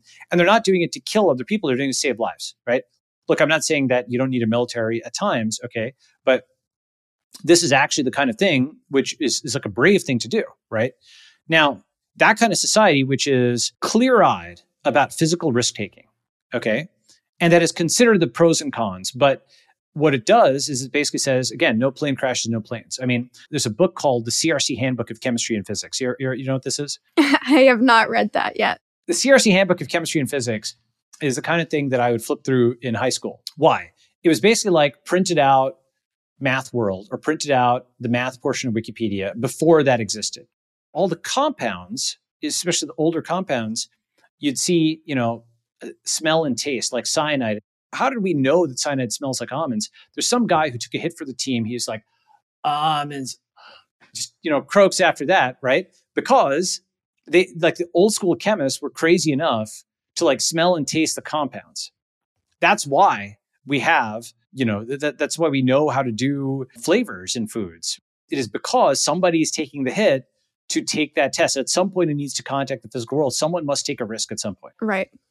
No risk, no reward. No risk, no reward. Now, the thing is, this is being pathologized to be like, oh, you're encouraging them to take a risk, so you're exploiting them. You're exploiting them to take a risk and so on. Okay, well, like the issue with this is it kind of assumes that there's no informed consent that's possible. If you're not paying somebody to do something, you're exploiting them. If you are paying them to do something, because you're paying them, you're convincing them to do it when they wouldn't have otherwise do it. So you're also exploiting them. Everything is exploiting, other than letting people go bungee jump and take purposeless risks and self-destructive risks and military risks, and that's all fine. But you can't have calculated risks, right? Okay. So I disagree with that philosophy. And I understand why people have that philosophy that all other people's physical risk is exploitation. But I think it can be done in a proper way. And I think the way to do it is you start with this online community, you start with a network union, you develop lots of movies. It's basically a content union, okay? You develop movies, you develop books, you develop little short films. All this stuff is open source, okay? Why? It's almost like, have you heard the term devotional content? No. It's basically like Bitcoin maximalists, in a sense, are devotional content. Lots of folks on Twitter are cranking out what I consider devotional content for their hashtag. They're cranking out devotional content, which is, here's why my cause is good, here's why you're bad, right? Here's why I want to abolish the police. Here's why I want to, like, Social Security or something like that, okay? That's, abolish the police is more like the kind of thing that gets you to zealous level, right? Bitcoin gets you to zealous level, devotional content, okay? So what you'd have is lots of movies like Dallas Buyers Club. Okay, not exactly in that register, in that tone, but like some Dallas Buyers Club and some Limitless. Do you know Limitless? I've heard of it. I haven't seen it. Let me describe these two movies. Yeah, please do. I've seen Dallas Buyers Club, but please, for those who haven't. So why don't you describe Dallas Buyers Club? So the movie is about a man who happens to get HIV. And at the time, I think there are drugs that potentially could cure him, but he cannot get access to them. Am I remembering this correctly? That's right. Yes. Yeah. And it's his fight to basically get that access and also get that access for other people. And I think he basically ends up breaking the law, getting in trouble because he's getting these drugs to himself and other people. He ends up dying, I think, but sorry, another spoiler. But am I remembering that correctly? That's right. But basically the primary agency preventing him from getting the drugs is the FDA, right? And this is based on the true story of like ACT UP, where, people would do die-ins where the FDA was preventing them from getting access to these. I mean, these people were, had this life-threatening condition, obviously. Fundamentally, they're miscalibrated on terms of risk, right? They want to minimize PR risk for themselves, the agency, as opposed to allowing people to take a risk on their own, right? And why is that? It's because media only covers it when a drug doesn't work and doesn't cover it when a drug does work but is being delayed. Calculations of so-called drug lag, I mean, like Alex Tabarrok and others have pulled things together on this, right? Daniel Henninger has written about this. Depending on how you calculate it, the number of lives that's been cost by the FDA, basically, if you have a drug and it was held up by 10 years, and then once it was approved, it reduced morbidity and mortality by X percentage. That means FDA's delay of 10 years multiplied by that is how many lives it cost, relative to just taking the risk at the beginning and shipping it, right? Now, there is risk, okay? But once you start having the ability to take calculated risks, you can move at the speed of software. Basically, do you know, for example, who Banting and Best were? They're familiar, but why don't you share? We need to get Banting and Best zones, okay? Banting and Best, they won the Nobel Prize in the 1920s. Why? Because they came up with the concept for insulin supplementation to treat diabetes. They had the hypothesis. They tested it on dogs, okay? Then they tested it on themselves. Then they tested it on patient volunteers. And it's like a miracle drug, like people jumping out of bed type stuff, right? And then Eli Lilly had scaled production for the entire North American continent in 2 years, and they won the Nobel Prize in 2 years after they started. Okay. That is when pharma moved at the speed of software.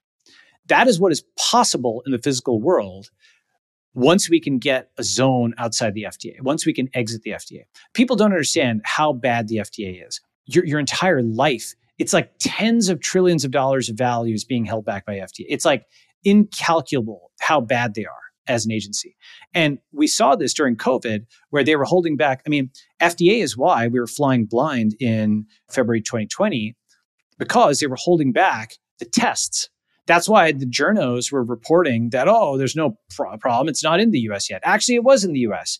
Why was it in the US? Because it had actually come in via China, and people were not able to run tests to confirm it because they had to get a so-called emergency use authorization from FDA, which was delayed. So what happened was actually some labs actually did civil disobedience, just like Dallas Buyers Club, and they defied FDA, and they just went and ran the tests. And later they got sort of a blessing from the journos, which was, okay, they Russell conjugated it as civil disobedience versus running an illegal test, blah, blah, blah, right? So they basically blessed it retroactively. So FDA did not go and crack down on those labs that actually managed to get the testing data out there, okay? Vaccine could have been had in a week, okay? The tests could have been there immediately.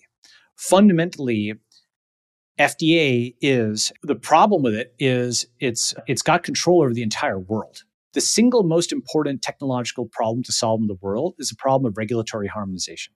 Regulatory harmonization is a process by which a group of unelected bureaucrats in the US write the regulations for the entire world. Just like a small website, right, will outsource its login to Facebook login, okay? Because, hey, Facebook's big, right? But in so doing, it's beholden to Facebook. I respect Zuck, but I also don't necessarily want the login system to be completely at the discretion of some engineer there, right? In the same way, a small country, Czechoslovakia or some small country will outsource their regulation to the FDA, the SEC, FAA, right? And they'll say, look, America's regulators should be good enough for us. We're a small country of a few million people. This is a big country. It's got a big market. Therefore, if a company can get through FDA regulation, then we'll approve the product for sale in our country. If the plane can get through FAA, we'll approve for sale. If it can get through SEC, then it seems like a decent financial product. We might list it on our stock exchange or something, or allow our citizens to buy it or something like that. This is actually something that is sought by FAA, SEC, FDA, respectively. If you go to their website and look for harmonization, they intentionally convene working groups with all the rest of the regulators in the world to say, use US regulations, harmonize, have everybody singing in unison. Now, the thing is, both big business and big government like this. Obviously, the regulators like it because when you become a federal regulator, you're not doing it for profit, you're doing it for ambit, right? Ambit in the scope, ambit's same root as ambition, right? It's like a relatively uncommon word, but it's like the scope, extent, or bounds of something, right? So if a CEO wants maximum profit for their company, a regulator wants maximum ambit for their regulatory agency. They just want scope. I'm like the most baddest, biggest regulator around, right? FDA brags that they regulate something like 30 cents out of every dollar. They brag about this, how big their regulatory ambit is, the most powerful regulatory agency in the world. It's the Food and Drugs Administration. Literally everything you put in your body, every bite you take every single day is regulated by FDA in the US and around the world, right? So its power is absolutely immense. We have bionic eyes. They exist. We have super soldier serum. It's already real. Did you see that post of mine? No, I didn't. There's a little mouse on the left-hand side, and there's a myostatin null mouse on the right-hand side, okay? And then the second row, that's the chest of the mouse on the left and the mouse on the right. And that's literally like Captain America before and after. That paper came out like 15 years ago. People have known about myostatin null. Literally, this one, if you just inhibit myostatin, there's different ways of doing it. You can do knockdown, other stuff. And there's other things, foliostatin, blah, blah. You could make somebody basically naturally jacked. And the side effect would be, because muscle is metabolically expensive, they'd be able to eat whatever they wanted. And of course, people say, oh my God, there'll have to be side effects. It's like Icarus. We flew too close to the sun. Well, actually, no, they don't have to be side effects. Yes, it might be plane crashes, but we eventually figured out how to get aviation basically without plane crashes. In the same way, you could figure out dosage, and with enough volunteers, enough people, you could probably get like very effective, either natural or artificial steroids or equivalents that would make somebody naturally muscular and fit. Just like we take caffeine every day, it's a known drug with known pluses and minuses. You have something that's like that, right? This is just like one example. I can give like 50 more, okay? The point is, the FDA is holding back so much. So that is like why you want a network state, okay? So network union, as I mentioned, so the progression, network union just does things digitally and collectively. So it's like a guild working together, right? A network archipelago, now you're getting offline territory. But some things do, yes, require changes in law. So that's the highest level. A network state is something that has that collective action capacity and the content, which aligns people, has the physical footprint, and it has like the square meters of physical space. And then the last step is it gets big enough and strong enough and morally aligned enough, it can do the dance, right? That a city or state or country recognizes it and does a deal with it. Okay. And what are the precedents for this? So like Wyoming has its DAO law. It's literally built an interface effectively to the Ethereum network, right? Or El Salvador, Bitcoin's a national currency there. So it's built an interface to the Bitcoin network. Or Nevada has, done a deal with Elon for the Gigafactory, right? So that's like there, okay? Or Amazon with HQ2. Google tried something like this with Sidewalk Labs. It got pushback, but the concept was there, okay? Point is that lots of these sovereign entities, cities, states, countries, or let's say not lots, enough of them, okay, have been doing deals with companies and digital currencies that there is feasibility there. And so what you'd want is you want a group of people which is large enough, motivated enough. Maybe it's 1,000 people, maybe it's 10,000, maybe it's 100,000, maybe you need 1 million people. I don't know the scale of it. That's an empirical question. That they can go to all of the different mayors and governors and maybe presidents of the world. Because it's a parallel process. That's the awesome thing. You're no longer just negotiating with just the US government, et cetera, right? Forget them. Like the US federal government will be the last mover on everything. Like everybody's over-indexed on, we need to reform the US government. No, you need to exit the US government. I shouldn't say ignore, but just assume they can do nothing good, okay? Assume they can do nothing good and basically just focus on the other 96% of the world, right, of who are not American, and the enormous part of the US, which is breaking away from the US government. Meaning, you want to try to get a sanctuary city for biomedicine, a sanctuary city for cryptocurrency, a sanctuary city for self-driving cars, where federal law is not enforced, right, officially. And is it not enforced only along that plane, or is it you are creating completely new sets of laws? Well, it's both. So basically, the thing is, you can do this both within and outside the US, right? Outside the US, harmonization is rejected. Inside, so basically, the unelected bureaucrats of Silver Spring, Maryland, no longer have power. But why do I say that? Because those bureaucrats, for example, when Facebook is criticized, you know who runs Facebook. It's Zuck, right? You know he's in control of it. He's like attacked by name constantly. People personalize it. It's Zuck's company, blah, blah. Can you name a single person who works at FDA? No. Right. Despite the fact that every single bite you take every day is regulated by them. There's zero personal accountability. Okay. If they're ever criticized, it's this abstract thing of the agency, which has billions of dollars in annual budget and essentially infinite hit points, can't go bankrupt, right? It has appropriations from the government, right? So no individual is ever accountable there. They're not accountable to the electorate. There's no elections, okay? And they're not accountable to the market because they have career tenure and can't be fired. And they're anonymous. They're not even accountable in terms of public criticism. So it's this totally unaccountable agency that determines everything you eat and drink, your vaccines, your drugs, your this and that, and has delegitimated itself in its performance over COVID, where it held back the vaccines. It also, the Johnson & Johnson vaccine got held back by like a few weeks over some stupid scare. Like, the problem, by the way, with the COVID conversation around like vaccines is either being like, yay, everybody, is forced to take the vaccine, or, oh my God, vaccines are a World Economic Forum conspiracy, Klaus Schwab, et cetera. And what there hasn't been is option 3, which is we needed this in a week, and we could have like essentially gotten them to the vulnerable first, even if manufacturing needed some time to scale, which it would have. You get them to like the elderly rapidly, right? And you could have avoided like 1 million dead. That 1 million dead is on the FDA's head, like because challenge trials could have been done, And so that's like a different interpretation of the problem with this, right? Now, the thing is that no country around the world has this formulated in quite this way.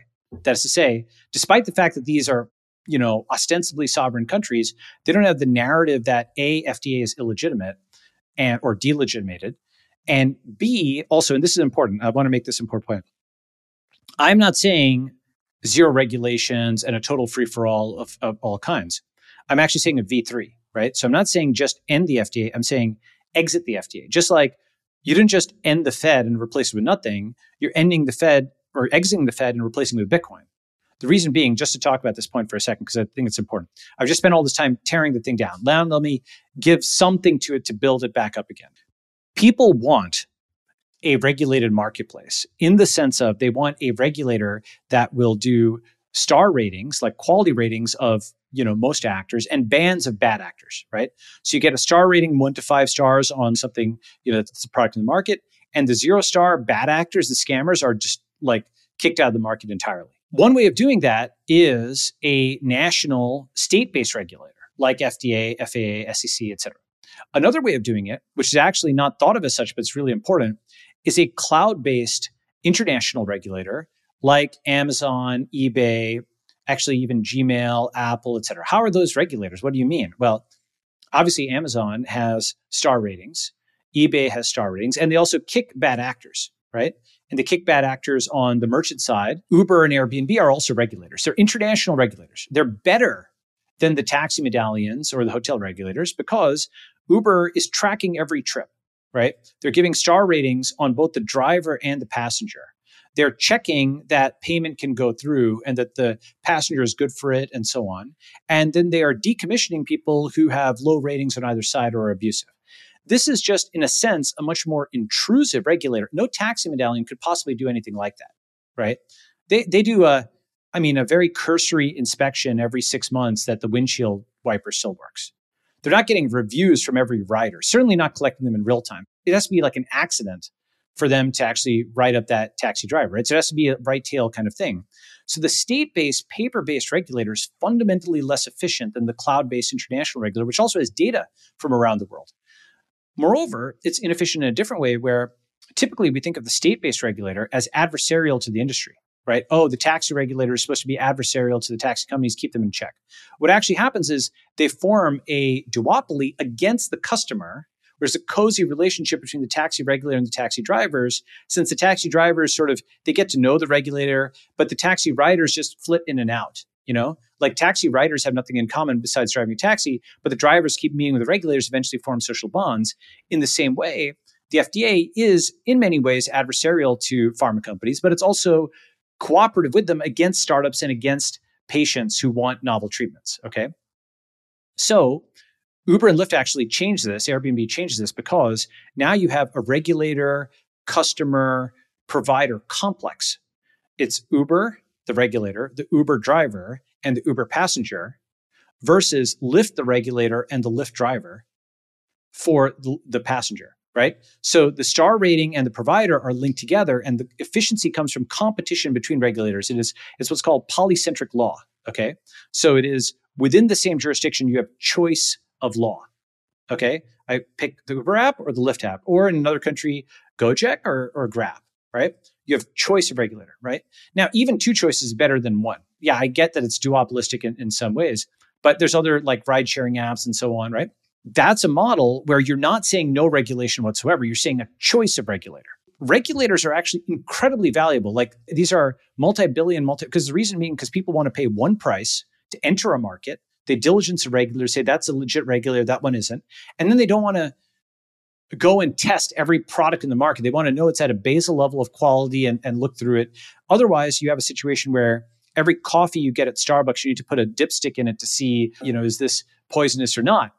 So the point is, the V3 combines aspects of the V1 and the V2 to get like a third version. For example, with Bitcoin, right? It has aspects of gold, which people talk about, but it also has aspects of fiat. Why? You can send it across borders, you can represent it digitally, you can program with it, and so on and so forth. You can't do any of those things with an inert block of gold. So it's digital gold, right? It is not just a dumb throwback to V1. It's not competitive as V1. V2 beat V1 for a reason. V3 takes the good aspects of V1 and the good aspects of V2 to make something that's better than both, right? This would be a V3 where, you don't want the totally unregulated market for patent medicines and scams and so on and so forth. They had great upside and they had great downside. But you also don't want this, harmonized environment where unelected bureaucrats just impose uniformity on everything and no one can take any risks. And it's so risk intolerant that it's the riskiest of all, right? Because if you don't take small risks, you end up taking the biggest risk, which is not taking risks. And then you never explore anything new and you can't adapt, right? So the V3 says no regulation is bad, but this regulation is also bad. And we can do better with cloud regulators, right? International regulators. And what would that look like? Again, just to go into the FDA example, because the reason I go into this in great detail is this is one of the most motivating things as to why we need new states. Right? There's a certain level of innovation you can get to that's sub-sovereign, and there's a level that you actually need sovereignty for, of some kind. At a minimum, a sanctuary city for biomedicine. Some governor, right, could put their state on the map by saying, this is a zone where, let's say it's Texas, right? They say, guess what? Approvals will now go through UT Austin. Because the reason is you need some name brand, right, that people respect locally to be the regulators. Okay, we've got some scientists there. We've got some physicians there and so on. So you have some reputable brand in this jurisdiction, which is taking over review. So you're really not changing that much. What you are doing now is you're introducing the crucial thing of competition between regulators, right? And you might say, oh, this is, biomedicine. I don't know, man. Bio is really important. And the thing is, people just don't know about this market, okay? But basically, routes outside the FDA, like right to try laws, like CLIA labs and the LDT pathway, like compounding pharmacies, off-label prescription by MDs, and countries that aren't fully harmonized with FDA. For example, you can go to Germany for stem cells. Each of these things has been attacked by FDA. So off-label, people think it's bad, right? But there's a good article called Assessing the FDA by the Anomaly of Off-Label Prescription, right? I think this is by Tabarrok, which is worth reading. This is almost 20 years ago. And essentially his point is that while off-label sounds bad, right? It actually means that a doctor can prescribe a drug for some purpose other than what the FDA approves it for. And that's actually the way that all kinds of things seem to work. Once you understand the degree to which FDA holds things back, once you understand that they've harmonized the whole world, once you understand democracy doesn't work in this case because they're not up for election. You've never run an election on the FDA, okay? Markets don't work because they can't be fired. They're not like a company. They don't go bankrupt. So whether you believe in an electoral or market theory of accountability, they are completely unaccountable and anonymous, right? The press isn't holding them accountable either, right? So you can only exit them, and you need a new technique to exit them. That can be outside the US. You get places like Germany and so on to allow for stem cells. You get places that allow for biomedical treatments that the US is holding back, right? Or it's inside the US and you're having sanctuary cities. Just like a sanctuary city, they won't enforce federal immigration law, right? So precedent has been set. In fact, actually states are diverging from the federal government on education, on gun laws, on abortion laws, on marijuana laws. If medical marijuana can be legal, why can't every other kind of experimental drug that you might want to take be potentially legal, right? And obviously you have some framework around it. It's not no framework, but finally you have choice. You have something that's outside this monopoly of the state regulator, right? Again, unelected and unfireable. I mean, there's so many other reasons I think that we need innovation on sovereignty. But that alone is how we get to life extension. That alone is how we get to transhumanism. We get to brain-machine interface. We get to limb regeneration and super soldier serum and all this stuff. There's so much stuff that's being held back, okay? That's why you see articles constantly like, scientists have discovered X, right? And you're like, wow, that's amazing. You're like reversing this guy's aging by like 10 years. Their hair is repigmenting from gray to black, right? Here's an example of that. Because people have to see this stuff because they don't believe it otherwise, right? They don't have the same exposure. If you don't see the examples outside of your reality of FDA or non-self-driving cars or whatever society that you live in, it's impossible to even imagine that there are these other realities. Exactly. It's Basquiat's point, seen and unseen. Are you familiar with that? I think so. I didn't realize that was from him, but yes, exactly. Like it's impossible to imagine those realities until you see it. And then it's like this spiral of, wait a minute. That's right. It's basically, it's like, it's basically something where it's like, I show people. So for example, take a look at this thing that I just sent you. One, it says patient image pre-treatment and patient image post-treatment. And yes, exactly like you said, it's like gray hair. The man looks like he's in his 80s to a full head of brown, black hair. People don't understand that we're not like within 10% of optimal or something like that. In many areas, we are 1,000x, 10,000x, 100,000x off from what is possible, right? People said the pandemic was not going to be something, and it's like, millions of people were affected by it. Like, it takes years to build a train station in the Bay Area, and it takes less than a day in China. That is not they're 10% faster. They are literally 100x faster. Maybe 1,000x. If you're talking one day, or like, let's say 9 hours, right? Versus a year, okay, that is about 1,000x faster. It's just a totally different thing. Your cost, by the way, the cost of everything comes way down because it's now a subroutine. You can just invoke that. Boom, boom. Okay, train station, clone stamp, like this, right? Versus the completely antiquated kind of thing in the physical world in the US. And all of that is the state. All of that is the state holding this back, right? And so ways to exit the state and gain sovereignty are how we re-innovate in the physical world. And in a sense, by the way, we talked about the V3, Thiel has talked about how we can innovate in bits, but not in atoms, right? Mm-hmm. And what the network state is among other things, it's many other things, but it is a recipe for using bits to reopen innovation in atoms. Well, yeah, I think that's a really important point because it's easy for people to see the exponential difference between physical and digital. A simple example is physical mail can take days, weeks, months.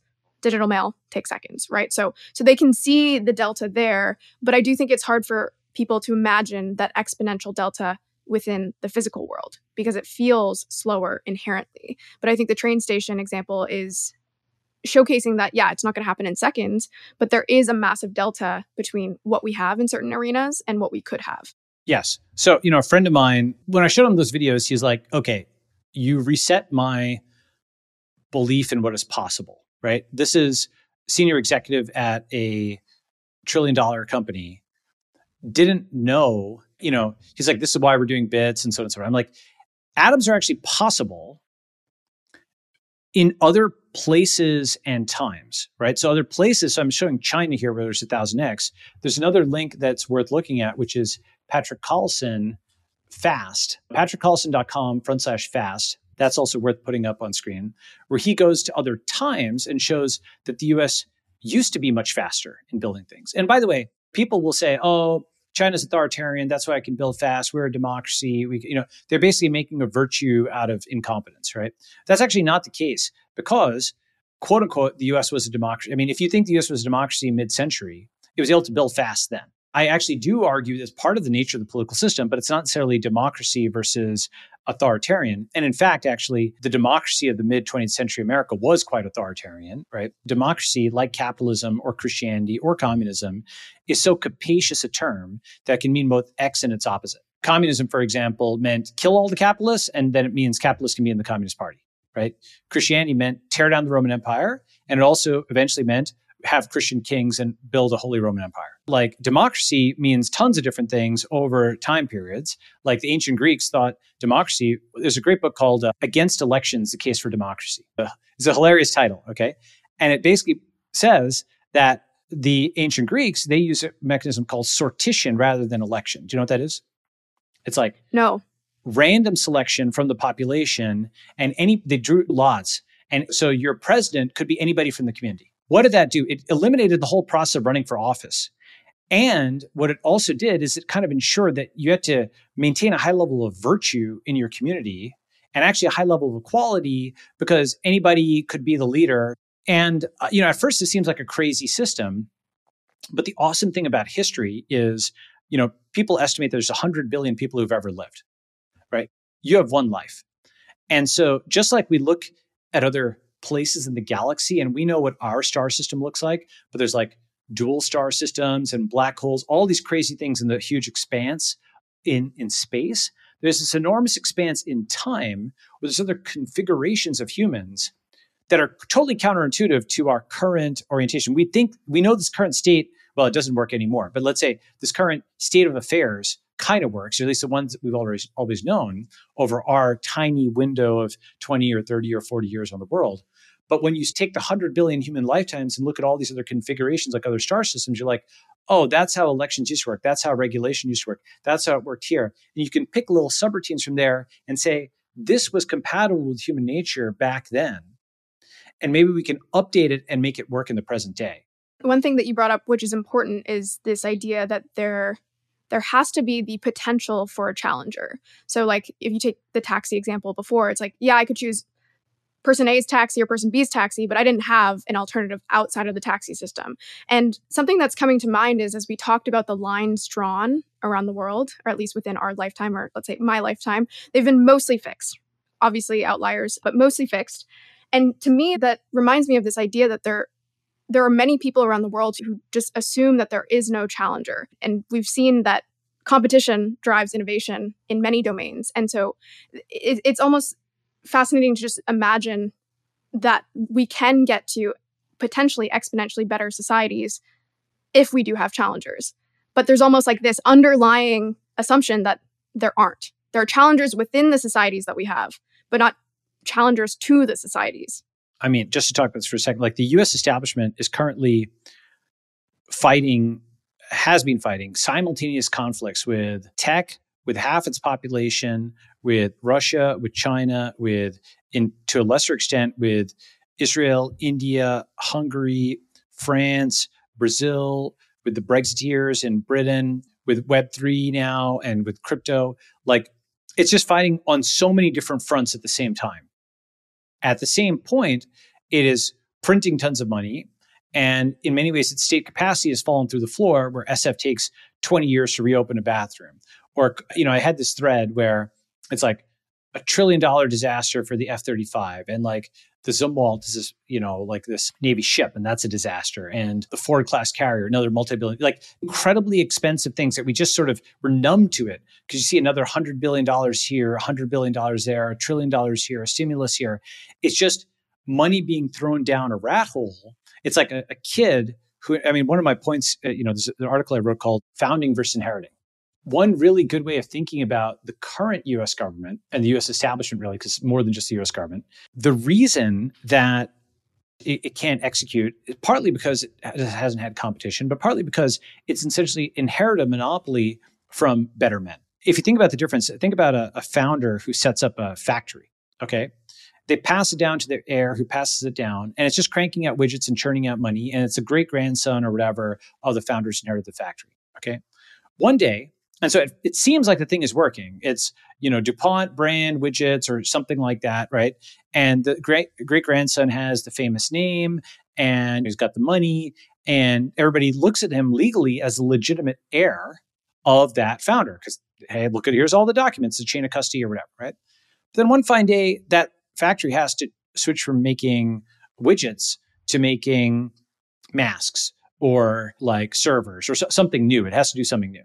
This great-grandson does not have the skill of the founder. They cannot change the assembly line. They don't know what they're doing. Neither do the career managers who have been hired over the time. Like the ability to do something from scratch, to do something new, that was the domain of the founder. So all these people are just running systems that men better than themselves set up years and years ago, right? They're not the founders, they're the heirs. And so we understand this within the context of a factory, that the like great-great-grandson of Rockefeller or DuPont or whatever is not Rockefeller or DuPont.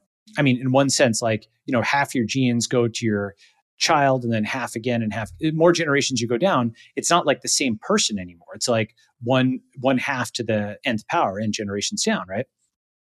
So not the same person, but they are legally they're legitimate, they're just not competent. They were selected for legitimacy, but not competence, right? Conversely, if you select for quote competence, but not legitimacy, that's like someone taking over the factory, blam, blam, blam, hostile takeover, or not even hostile takeover, that's at least a legal thing, like seizing the factory. Maybe they're actually good at operating it, but they're considered illegitimate. The society's like, you just stole it from them, blah, blah, okay? That's like, for example, nationalization of oil fields and stuff like that, with various independence movements, this kind of thing. So you want is both legitimate and competent, and simply just identifying that as an axis, right? Legitimate and competent. Well, that's why you need to have refoundings, because nobody would have elected Elon to run Tesla or elected Mark Zuckerberg to go in at 30 something years old to run a 3.6 billion communication network. He could only have proved it by doing it, by founding it, right, from scratch. So the from scratch aspect is so ridiculously important. And that relates to all of our current institutions because they're decades, in some cases, hundreds of years old, and they're just built for a different time and by better men. The people today, like George Washington organized like the armies of the United States from scratch, right? The NYPD was at one point organized from scratch, right?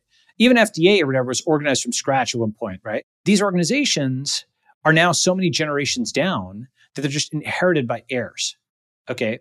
And sometimes they're literal heirs in the sense, and I talk about this in the book in the founding versus inheriting chapter, I just pasted in here.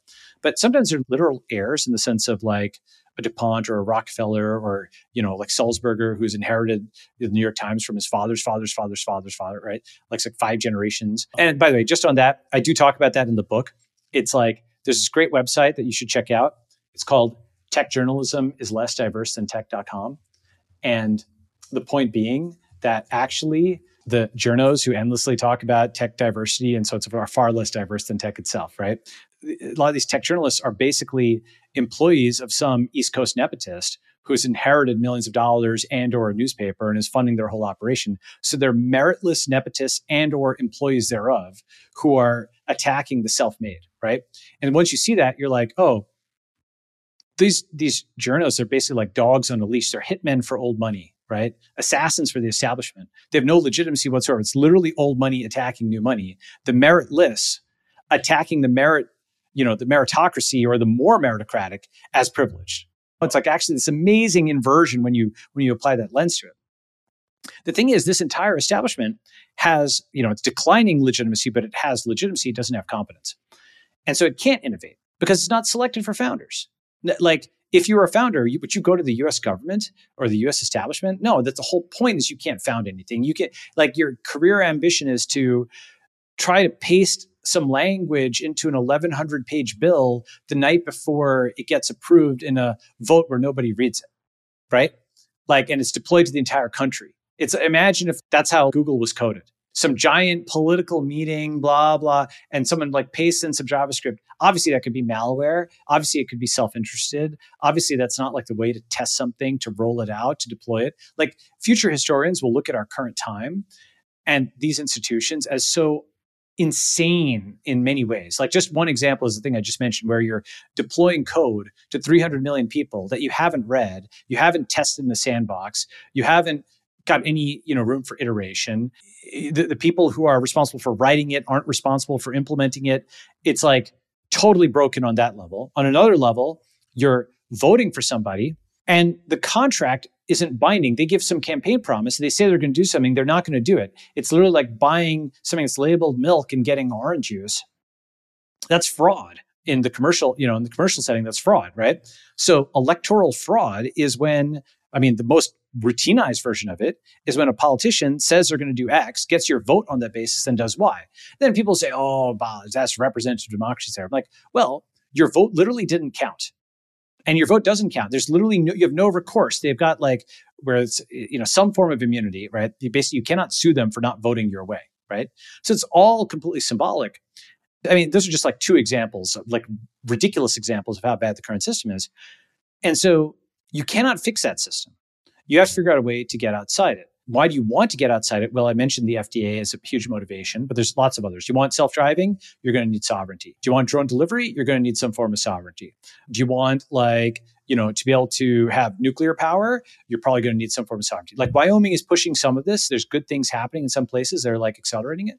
You want to innovate in the physical world, you're going to need some form of sovereignty. One of the big recipes of the network state is not just to say, Thiel's correct observation, you can innovate in bits, you can't innovate in atoms.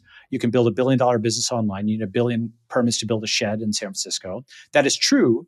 We reconcile that tension by using bits to innovate in atoms, by building this aligned community online. And the alignment is ridiculously important. They need to do the dance, right? They need to coordinate and choreograph together. They need to be able to, if they can't all hit like on something, they literally can't do anything else. But if they can do that, then they might be able to do a lot of other things. You've turned them into a multicellular organism, right? The content is also really important. It's not just the code, it's the community and the content as well as the code, right? So all the messaging they're putting out, the Declaration of Independence, it actually had that thing at the beginning which says, a decent respect to the opinions of mankind requires that they should declare the causes which impel them to the separation, okay? That's a really critical thing. Essentially, something that tech people underestimate and undervalue is that something like 10 or 20 or 30% of your actions, you need to allocate, like at the header, just like HTTP headers, right? You need to allocate space for the moral justification for what you're doing in almost everything you're doing. Basically, let's just say first order everything, right? It's almost like, I'm doing this because, and then you do it. For example, if you're fighting back on Twitter, you might think that everybody has seen the full context of the whatever number of tweets and attacks and so on back and forth. You basically have to assume that most people are coming in with absolutely zero context. And in your limited space, you need to include the reason that this person, this person attacked you in the first place. You're defending yourself. And then the attack. So you're literally, this very spare space, spare capacity you have there, you have to put your justification for the attack or the counterattack or the defense before you actually do the defense, right? In the same way, for every product, that moral justification, we are doing this because X is good and Y is bad, right? That is there. And that is like, just baked in, whether it's the logo or it's the slogan or it's the mission statement or it's the catechism or whatever you want to call it. I call it the one commandment, right? Which is your moral differentiation from society at large. That tells you, okay, society at large has gotten something wrong. We're going to get it right. And to get it right, we're going to need to shape the physical world. So you use bits to come to consensus. And you say, this group is now aligned. We need self-driving. Why? Because the current NHTSA is an abomination. The current thing of tens of thousands of automobile deaths a year is an abomination. We have the technology to fix it. We can't just retrofit the roads necessarily. Why? Because it's like trying to send maybe electrical power over a water line. Okay? The current roads were not built for self-driving. If you built a town for self-driving, it would look totally different. You would have, the roads would have sensors instrumented there. They might be segregated farther away from human you wouldn't have like human crossings of the roads, all kinds of things. You can engineer your way out of the problem where you just assume the road is completely self-driving. Everything changes in terms of an engineering thing. You're not trying to send electrical power over a water line. That's one of the reasons self-driving is so hard, is you have to assume all of this legacy baggage there.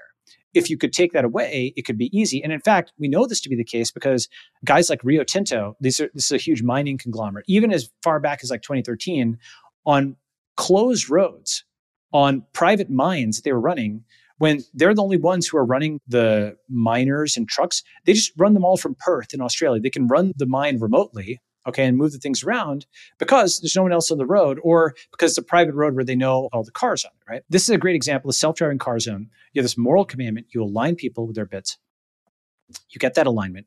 And then they go and take physical territory and they just relentlessly negotiate with enough governments until they get a sanctuary city or they get a deharmonized zone. And they don't just replace it with nothing, they replace it with a new regulatory paradigm. One clarifying question. So when you say that they develop their own regulatory framework, is that just using the example of self-driving? Is that just around self-driving, or is the intention that they regulate or re-regulate everything from education to taxes, et cetera? Or is it embedded?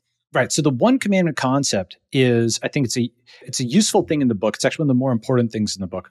So I'll get the short version and the long version. The short version is you cannot change everything society at once, but you can also not give up completely on societal change. So just like a startup sets out to fix one thing, right, in the market, a startup society sets out to fix one moral failing of society. Okay? So you're not saying, okay, profitable, unprofitable. You're saying good, bad. Where you're starting with a moral premise. It's not a market premise. This is really important. Like a lot of DAOs, for example, will start with a market premise. And they'll be like, hey, you can all make money. Come here, right? And, what it reminds me of is that scene from Idiocracy. The guy's like, you like sex and money too? Wow, me too, right? Like, it's like these are like the human universals where there's absolutely no community there. People are just there for the money. They're there when airdrop, right? When token. It's like joking, but it's like, dogs like waiting for some scraps and they'll just grab the scrap and then run off or whatever, right? And so there's nothing that's not a real community. That's just a bunch of people who are just there for an airdrop or something like that, right? So join a bunch of discords for the airdrop or whatever, right? So starting money first is wrong, right? Money it's a superstructure on top of a community. Okay, it's a way for the community to represent its debits and credits between each other. And that's why you see a bunch of these coins just drop to zero because there's no true community. There's speculation on whether they build a community and then it drops to zero because they don't build a community.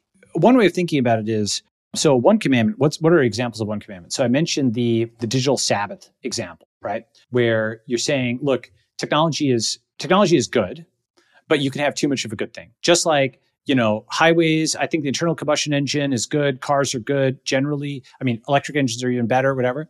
But you could overdo it where San Francisco, for example, had a highway that blocked access to the waterfront. And so you had overdone it. So you say, I'm not against cars. I want a V3 that takes away that highway. So we have a walkable waterfront. And so in the same way, you're like, look, I'm pro-internet, but I'm not pro-internet all the time with all the notifications. So we have community support and we say we're offline 12 hours a day. And just internet is cut 12 hours a day. And everybody's now, just like the weekend synchronizes people. And they're like, okay, we have Saturday and Sunday off, right? The Soviet Union actually tried making it so that they could work 7 days a week. So you had Mondays and Tuesdays off, and somebody else had Tuesdays and Wednesdays, and somebody else had Wednesdays and Thursdays. They tried these kinds of experiments, okay? And the problem is that there's a utility of everybody knowing that Saturday and Sunday are off generally. Means you don't have the coordination. Imagine you have to schedule your weekend like that, and you could never overlap with somebody else, okay? So coordination and everybody picking the same defaults totally changes things. Once you have everybody accept in this community that I'm offline 9 p.m. to 9 a.m., guess what? That changes the community. Okay, hey guys, let's go and, we'll go for a run or we're all going to have a outdoors dinner or something like that. I don't know. You can figure out the exact timing, and maybe on the weekends, it's actually like you're offline 12 p.m., like an entire day you're off or something like that, right? And this is offline day and we're going to all do things, right? And so once you have that coordination, just like the weekend, new things arise out of that when you can assume everybody's pointing to the same thing. Literally new societal adaptations arise. And the thing about this is money runs out, but a moral premise doesn't. Being part of that community, if digital Sabbath is important to you, being offline some of the day is important to you, if, okay, everybody knows I'm offline and it's okay that I'm offline. And as this community expands, like more and more societal conventions, people know not to email you then. If you're offline, by the way, 9 p.m. to 9 a.m., 95% of jobs will be fine, right? Like some jobs or whatever, you need to be a site reliability engineer or something like that. Maybe it's more than 95%, but like most jobs don't expect you, that's only like plus 4 hours or something like that relative to where normal working times are. Because people expect you to be asleep 8 hours, something like that. So 9 p.m. to 9 a.m., you should be pretty much okay, even outside your society. But as it grows, if it becomes 1 million people, it's just a totally different world, like all kinds of things get scheduled for offline time versus online time, the coordination thing. This is a resource that doesn't run out. Money runs out. Morality, a moral premise doesn't. This is differentiated from the outside world in like a permanent and persistent and interesting way. It's like a wellspring that doesn't run out, right? Another example, keto kosher, okay? So you've got a network archipelago by my definition. So you don't just have an online community, you've crowdfunded territory, and you're treating sugar like cocaine, okay? You're interdicting it at the border. You're literally not allowing, so every store and every restaurant is not filled with high fructose corn syrup and chocolates. Because what you have these really sophisticated corporations that have set it up so that when you're at the checkout line for something, you're hit in the face for 5 minutes with some, chewy chocolate, like sugary kind of thing, right? So the point is like to wear down your resistance, You just want to be on a diet or something and avoid sugar. But it's like literally these experts from Madison Avenue have set up something to be maximally tempting to you and put it in the checkout line. So you're looking at it the whole time, right? So they're trying to whittle it down, right? Against that giant corporation, your community collectively can provide some resistance by setting the defaults in a different way, right? Now, what I'm describing there is like sort of outside of the normal like left-right kind of spectrum, right? Because you're talking about a community that's in the interest of the community. It's neither, it's neither left or right. It's basically something which is just for what the community's values are, right? And what they would do is they'd say, okay, no sugar at the border, just not there. You have healthy food, you have lettuce, you have fruits, you have tomatoes, you have other kinds of stuff. Every meal is healthy. You don't have to ask what are your dietary restrictions. Everybody's now snapped to grid. It's not I'm offline 9 p.m. to 9 a.m. It is I am snapped to grid on a different thing, which is I'm either full keto or I'm just very low sugar or something like that. You can imagine variants of this. There's keto kosher, there's the paleo people, there's the carnivory community. You could also have the vegan village, which is as different from the carnivory community as both are from mainstream society. But I would bet that both the vegan village and the carnivory community would both be far healthier than McDonald's eating mainstream America. Do you know what I mean? Like they're quite different from each other, but those are both vegan village. They're eating lettuce and tomatoes and stuff. Carnivory, they're eating like real meat and stuff, but they're not eating this processed, horrible stuff, right? And so probably 20 pounds lighter, 30 pounds lighter. Okay. And this is a resource that doesn't run out. When you join that community, that moral premise where you have inverted something that society said was good, you're saying it's bad. Society said is good or at least acceptable to have sugar. You're saying it's actually morally bad. And everybody in your community agrees with that. So you get social support for that. The defaults are set for that. You literally need to travel outside of your day, outside the town to go and pick it up. It's literally like getting drugs, right? So you've now got several levels of defense. And this is, again, it's morality focused, right?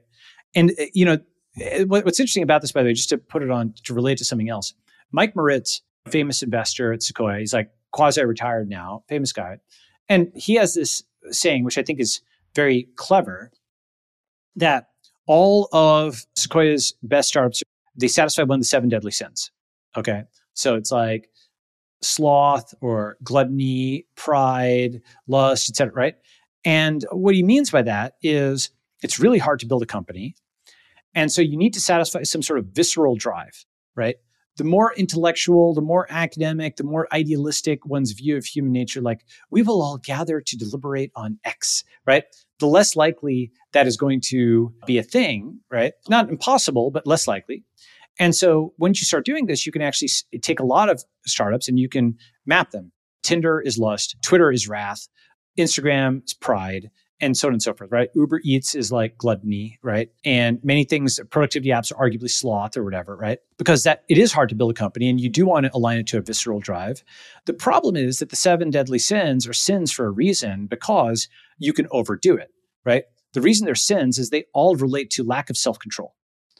And when you have lack of self-control, well, that's bad in various ways. You're fat, you're not on a diet or something like that. You spend too much money. You get mad when you shouldn't get mad. Like not being in control of yourself often means if you don't have self-control, other control is imposed on you. Others will control you, right? If you don't control yourself, others will control you in some way, which is bad. The other issue is that once these companies get really big, they're no longer simply like fighting for survival and they have this visceral drive. Instead, they're kind of actually creating the deadly sin. Netflix, this is an offhand comment. I'm not like holding it against them or whatever, but they did say something like Netflix is competing with like having wine with your wife. Right. They're competing for your time. Yeah, but they said it attention that you have. Yeah. It's like this famous quote. It's like competing for all of your time, including like wine with your spouse or something like that. It's meant to be tongue in cheek, but it's also true. It's like people would rather have that than Netflix most of the time, right? So the issue is that these companies, once they get to a certain level, are exacerbating genuine like sins, right? And in many ways, America has become, not just America, the West, whatever, lots of the world has become like a quote sinful society in that sense, right? Where people are being pushed out of their desired self-control by these companies that are pulling them in these directions for private profit, right? And now again, you're like, wow, this is a really different tone from you. I thought you're like a super capitalist, pro-profit VC kind of person. I am, but I'm also really fundamentally a community person with both capitalism and democracy, by the way, are tools. They're conflict resolution tools. Democracy is elections, capitalism is markets. But like within a family or even within a company or a community, not everything is an election or an auction. Many things are just a decision that is arrived at organically where people are just aligned. They're harmonious. It doesn't have to be like it's a conflict. You've got multiple competing options. We need an election. We need to have an auction because people really want this. They want to bid on it. Lots of things can be allocated by community if you have a real community. What's the opposite of the 7 deadly sins? Well, keto kosher is the opposite of gluttony, right? It's satiety, right? Digital Sabbath is like, it's opposite of several things, but it's probably the opposite of like wrath. You're not getting mad on Twitter. It's opposite of sloth. You're getting out of the house, right? Rather than being, online all the time. And so now the opposite in some ways, the startup company is saying, look, it's hard to build a startup. So we have this visceral drive that's satisfying. Here, what we do is we actually flip it. And probably you could take the 7 cardinal virtues and build a startup society on each of the 7 cardinal virtues. You invert the Moritz thing, right? And again, I'm not critiquing Mike here. Like his framework is a good framework in the sense of satisfying those visceral desires, but any good thing can be overdone. Okay. And I think we've overdone it in some ways. How do you bring it back? These startup societies, as opposed to startup companies, have a moral innovation that may start with the 7 cardinal virtues, or there's other things that are like this in other religions. The 7 cardinal virtues is from Catholicism, but there's other religious kind of things. You take one of those and you're like, keto kosher is attacking the gluttony problem. How are we doing this? The community is giving you support. Our one commandment is sugar is bad, right? And then that one commandment, by the way, leads to other things. If sugar is bad, continuous glucose monitoring might be good. So everybody gets CGM meters. And now you're snapped to grid in a different way. You can assume everybody in the society, 1,000 people, 10,000 people, 100,000 people have continuous glucose monitors. And maybe they all opt in some privacy preserving data sharing way to say, here is the glucose response of, when I eat lettuce, I get this result. Then you go further down the tech tree. Hey, I'm not just monitoring glucose, I'm monitoring my vitamin D levels and this level and that level. So you get a quantified self community out of that, right? So once you have that moral innovation, the moral innovation actually enables the technological innovation. This is something that we've sort of forgotten because what's happened in modern society is the technological progressives and the political progressives have separated. And the moral innovators who are coming up with new slogans online are different than the people who are making new technologies. In the past, that was actually one movement. For example, public health, right? In the early 1900s, the moral innovation was like, cleanliness is next to godliness. Let's not all be filthy and so on. The technical innovation were like sewers, right? Hand washing and all that type of stuff, right? And those two things went hand in hand. That moral innovation doesn't cost you anything, but it does mean you actually have to be concrete about what you believe in that is different than society at large. And I'm not saying come up with your own 10 commandments and your whole new religion. I am saying, however, one commandment, just like a focused startup has one thing, you have one commandment like sugar is bad, and then you can take that, you build a community out of that, and then you'll get your second and third and fourth derivation from that, like the CGM stuff and so on that comes out of it, right? And that's just one example, but in this fashion, everybody has one thing that they think, or maybe a few things, but often they can identify one thing they think of as like the problem with US society. Like they might say, oh, people are gambling too much on coins and assets and so on and so forth. They might say people are eating too much, or people are too mad online, they're canceling each other, or they're too lazy and they're not fit, or something. A lot of these things line up with the cardinal virtues thing I was talking about, right? Or Tinder encourages like bad personal relationships, and we need something that's, like much higher commitment level and much more courting beforehand, right? Everybody has some critique of society like this. And now you can be president of your own startup society. Okay. You can start solving that problem because you set up your shingle, your one commandment. You have your whole set of graphs and charts, all your historical arguments that say why you actually think this is bad. You're willing to put this at the top of your Twitter profile and defend this in public. Okay. Because people will, the thing is, you're arguing society is wrong, right? You're arguing you are right, society is wrong. And then you've recruited a community of like-minded people that believe in this. And then either it's online or it's offline or it's some combination thereof. You start getting territory. And then maybe you eventually need like a sovereign recognition to become a full network state. But even a network union or network archipelago can get very far. You are solving the problem for yourself. Remember the thing we were talking about, the Basquiat, the seen and unseen, which you mentioned. You are now making the unseen seen. You are showing in this sugar-free zone what the impact of sugar is on the sugar-full zone. Everybody's 30 pounds lighter here, right? Diabetes has dropped X%. Everybody's like much better looking. Oh my God, right? Whatever, right? Like they have just let all these other conditions maybe go away when they're not overdosing on sugar all the time. And so that 1,000 people reforms 1 million people, 10 million people, because they make movies about what they're doing. I like the analogy or almost the framing of evidence over confidence, right? In the societies that we have today, they tell us what should be done. And perhaps the best way to actually show an alternative is through evidence, right? So through these small societies that show, not say, what is better. That's exactly right. And basically the key thing is, so I mentioned the term president of a startup society, president of a network society, okay? The number of people in the world who could feasibly become president of the United States is actually, so you have to be like 35 years old, natural born American citizen, some other requirements, okay? So only 4% of the world is American. And so apply those requirements, it probably chops it in half again, right? Let's say it's maybe on the order of 2% of people could become president. And we're told this thing in school that anybody can become president and so on. But it actually means 98% of the world cannot become president of the United States. And even the president of the United States cannot actually fire these regulators who have career tenure and so on and so forth. There's a whole to-do over that, right? Schedule F. And practically speaking, first, 98% of the world cannot actually become president. And that president doesn't even have power of these regulatory agencies. So the current pathway cannot fix those regulatory agencies. There is no path to reform within the system. It's literally like making Blockbuster into Netflix, right? Making Barnes & Noble try and become Amazon, making BlackBerry into Apple. You couldn't do it. You just disrupted. You had to build the alternative system, right? You could not have turned England into America or the UK into America. You had to build America, right? So now, though, you declare yourself president of a startup society. And guess what? The vast majority of the world, they'll all laugh at you. Lol, look at this idiot. Like, oh, you're president of right? It's like, basically your imaginary president. And you want that. You know why you want them to do that? Because they won't stop you. Exactly. If you do have enough power, if you do have enough attention, then you are actually putting friction between you and your goal for a period of time. That's right. So like the whole Gandhi line, which is overused, but it's also, first they laugh. You want them to laugh at you, right? They're not taking you seriously. You know what? Because here's the thing. You don't need to win an election. You do not need to get 51% support. That thing you were mentioning at the beginning of will the majority go with this? Everything doesn't have to be calibrated to whether the low attention voter can be convinced of this premise. And actually, the way they're convinced, here's another deficit of the current system, it's all acting. You're increasingly seeing people who are selected just for being influencers or actors in a literal sense, whether it's Al Franken or it's Trump or it's Reagan or you have folks who are literally actors and are selected for their acting ability to be politicians. But actors are liars. Like, we don't think of it that way because actor is prestigious, a liar is not prestigious. But an actor is a very skilled liar.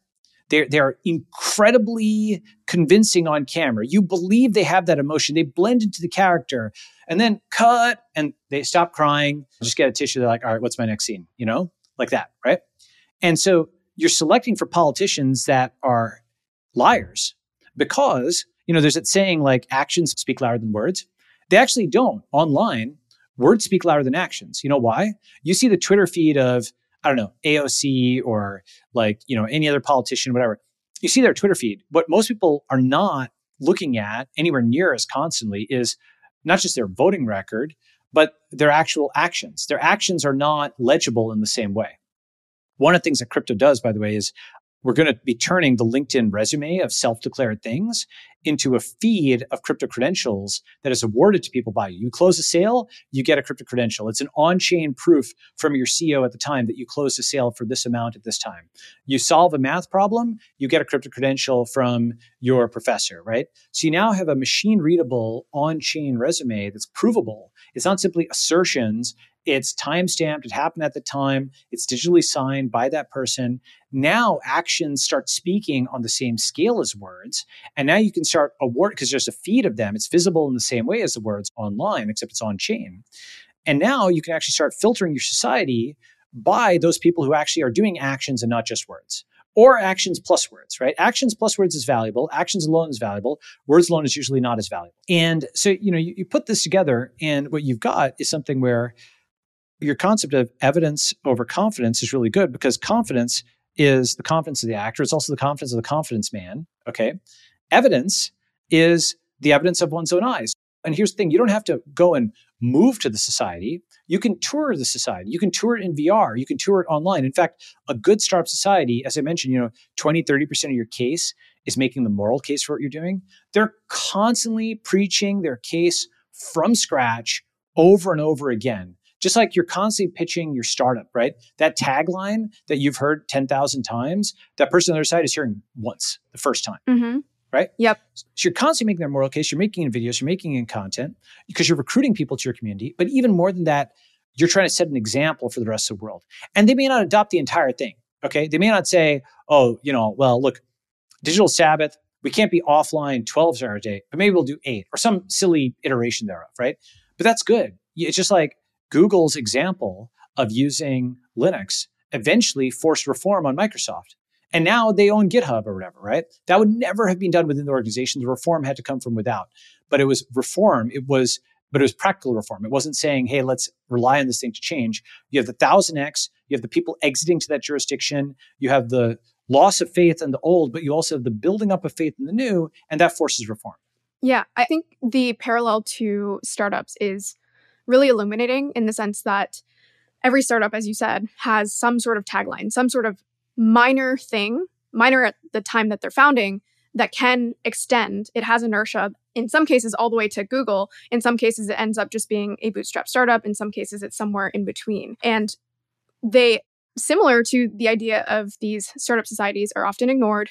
And then as they get bigger and bigger and bigger, they become too big to be ignored. And then there's other routes at that juncture too, right? Some of them are absorbed and bought. Some of them continue to ascend and actually overthrow the existing company in that space. And so, yeah, I think it's really interesting to consider that many of these startup society ideas will sound silly to many people at first, but they do become something, or they evolve over time, or they can evolve. That's right. And basically, like startup societies are like startup companies in this way, where startup companies, as I mentioned in the book, it's like, if you think about Twitter or SpaceX, right? Twitter sounded insanely trivial. SpaceX sounded insanely ambitious. Okay. Oh, 140 characters, breakfast tweet. What is this? And SpaceX sounded, okay, yeah, sure. You're going to beat NASA. All right, good luck. Right. So essentially they were at opposite ends of the spectrum, but they're both now like $10 billion companies that have changed the world. One of them was considered too trivial. The other was considered infeasible. Lots of startup things are like that, where they're just outside the Overton window, and all of it is in the execution. And so, this guy, Idan Levine, had this great tweet where he's like, what is like the craziest thing? And he's like a fan of this. So he's like, what is the craziest thing that would work as a one commandment? And that's a really good question. What is your answer to that? Oh, I mean, there's going to be things I couldn't even predict, right? I mean, the obvious stuff is like language communities, like religious communities. You're going to have, for example, like Rod Dreher has this book called The Benedict Option, right? If you want to be a religious Christian, guess what? Now you can actually do that. And you don't have to impose your values on the rest of society. So it's that V3, right? You're not imposing Christianity on people who don't agree with it, nor are you seeing your Christian culture eroded or what have you. You go and gather with others, and you actually go and crowdfund terror, and you practice, and you actually live that holy life. And that's always harder to do in practice than in theory. People will, if you heard the term trad, right? People will LARP being trad. I know that's 2 internet abbreviations in one, okay? But they will sort of pretend that they're like super traditional or whatever online because they inhabit this sort of fantasy world. But the actuality of how the trad stuff interacts with modernity, for example, in Judaism, there's something called like modern Orthodox, right? I don't know if you've heard the term, right? Modern Orthodox. It's basically, it like tries to synthesize like traditional Orthodox Judaism with the modern world. And it has to make interesting kind of trade-offs for that. When you actually build that society, maybe it'll be pleasing, maybe it won't be. And the way you can test it is whether it attracts immigrants from the rest of the world, right? In fact, there's this here's something, this is going in V2 of the book. This is new content, okay? Ready for new content?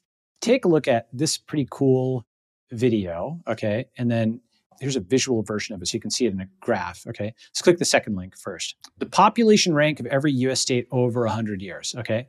And actually, there's a better version of this that goes all the way back to 1770. This is only over 10 years. You can watch that YouTube link as well, which kind of has an animation of this. The thing is that the US has had something where, especially over 200-something years, different states have been like number one and the ones that are pulling in all the internal immigrants from other places, right? People talk about the US as a nation of immigrants, and that is talked about as coming from other countries. But there's 2 wrinkles on that. First is, it's not just a nation of immigrants, it's a nation of emigrants, right? tautologically, every immigrant emigrated from somewhere. So they left. Why did they leave Poland or India or Iran, right? Or China?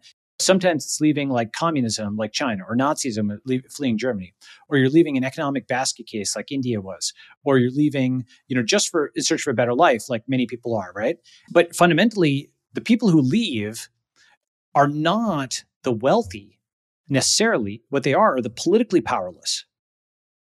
This is really important, by the way, because people say, oh, Balaji, all your exit stuff, it's all about like rich guys leaving and leaving us holding the bag, blah, blah. And I'm like, have you looked at the profile of immigrants globally? Like, they are not on balance the wealthy, right?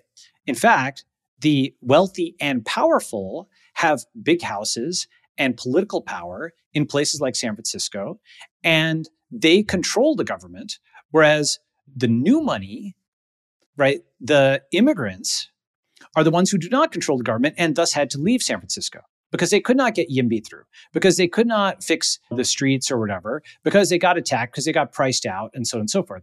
So those who leave are not those who are financially wealthy. Those who leave are those who are politically powerless, right? And once you look at it, they are often those who are, in a sense, fleeing, right? I mean, one way of putting it is, and this is kind of reductio ad absurdum, and it may seem like a digression, but entertain me. Was Stalin rich? Depends in what part of society. That's the thing is, it wasn't money, right? In fact, there's a Quora quote or something else. I'm not sure this is true, but it's very plausible. Like, Stalin didn't even have change in his pocket, right? But he could walk around and it's like Grand Theft Auto, you just carjack a car, right? That's like how Stalin and like the nomenclatura walked around like the Soviet Union. They just had like root access to everything. They could commandeer your house, sometimes your wife, like your farm or whatever. That's what collectivization meant. It was the people. And who's the people? It's the Communist Party. And it's a nomenclatura that controls everything, right? So was he rich? No, he was powerful, right? Meaning a wealthy person must still persuade, right? They're giving you money for something and you can reject that offer or not.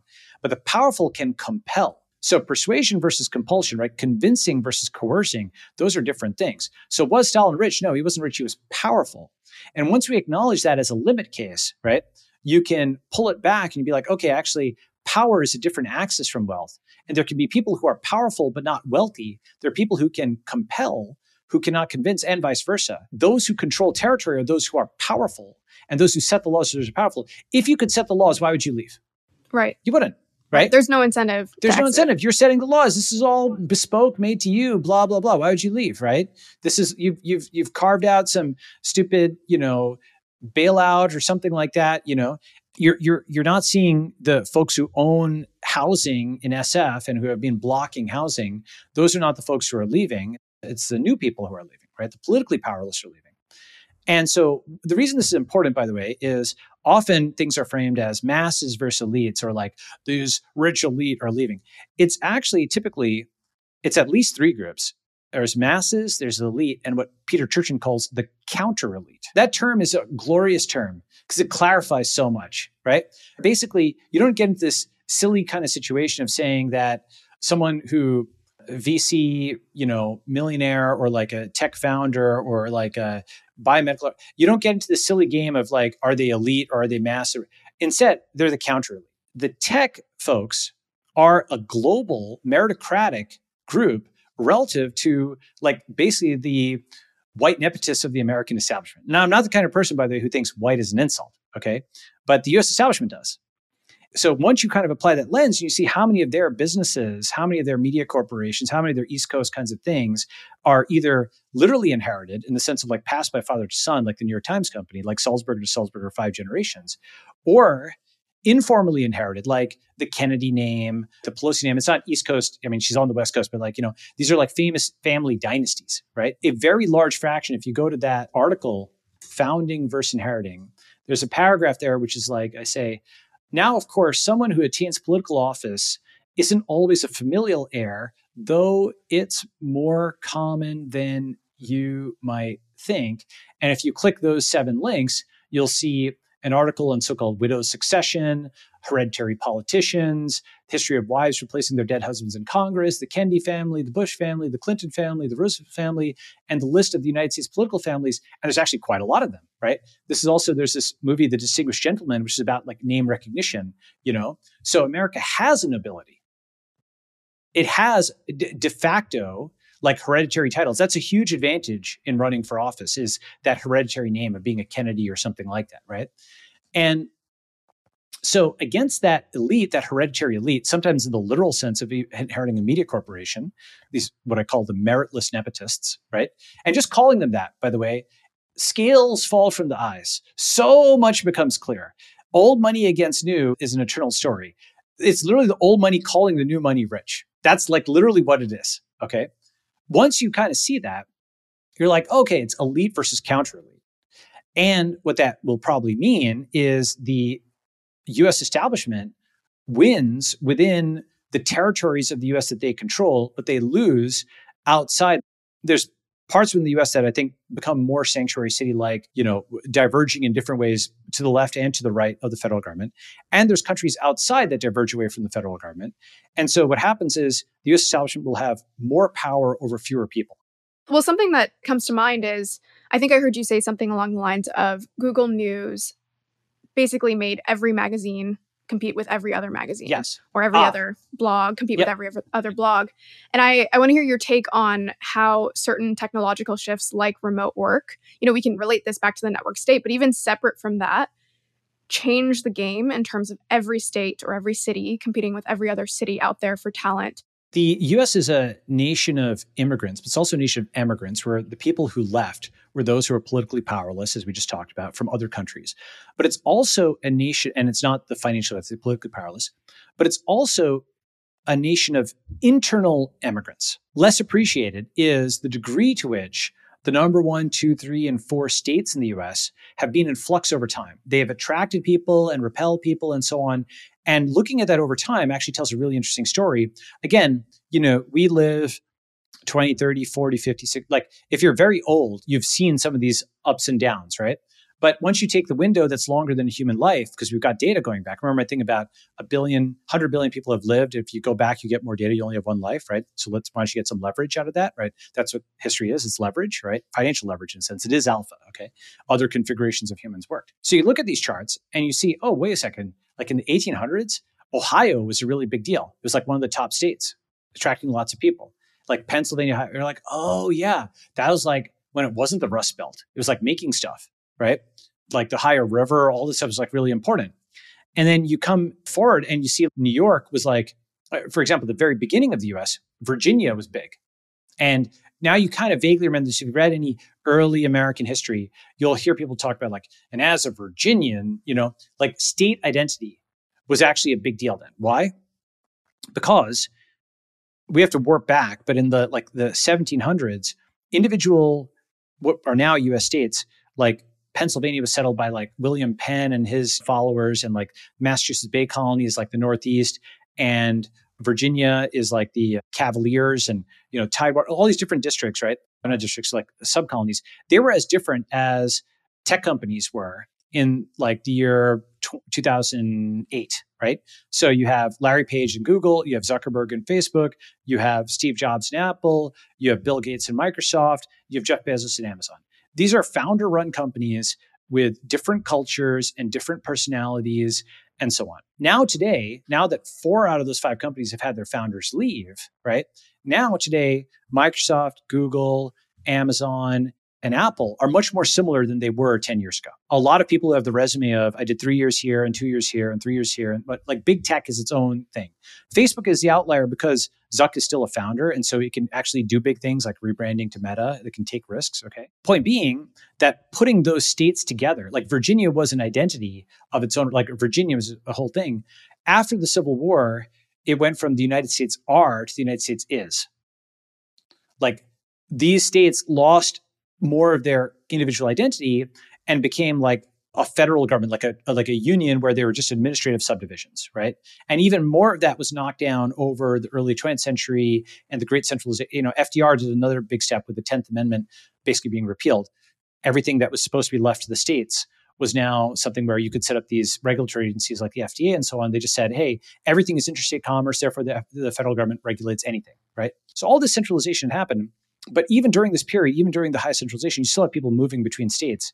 And now you have something like Florida that's been coming up over the last 20 years. And it's really with the Miami thing and so on, it's really giving California competition, right? But that's not something that just came out of nowhere. If you look at this graph, the visual capitalist graph, you see like Florida's been gaining traction for decades. And so it's an overnight success, like, 50 years in the making.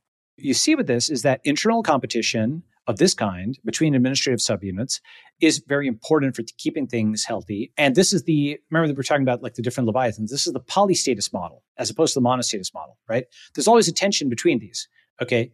There's this whole Chinese saying, which is the empire long united must divide, long divided must unite.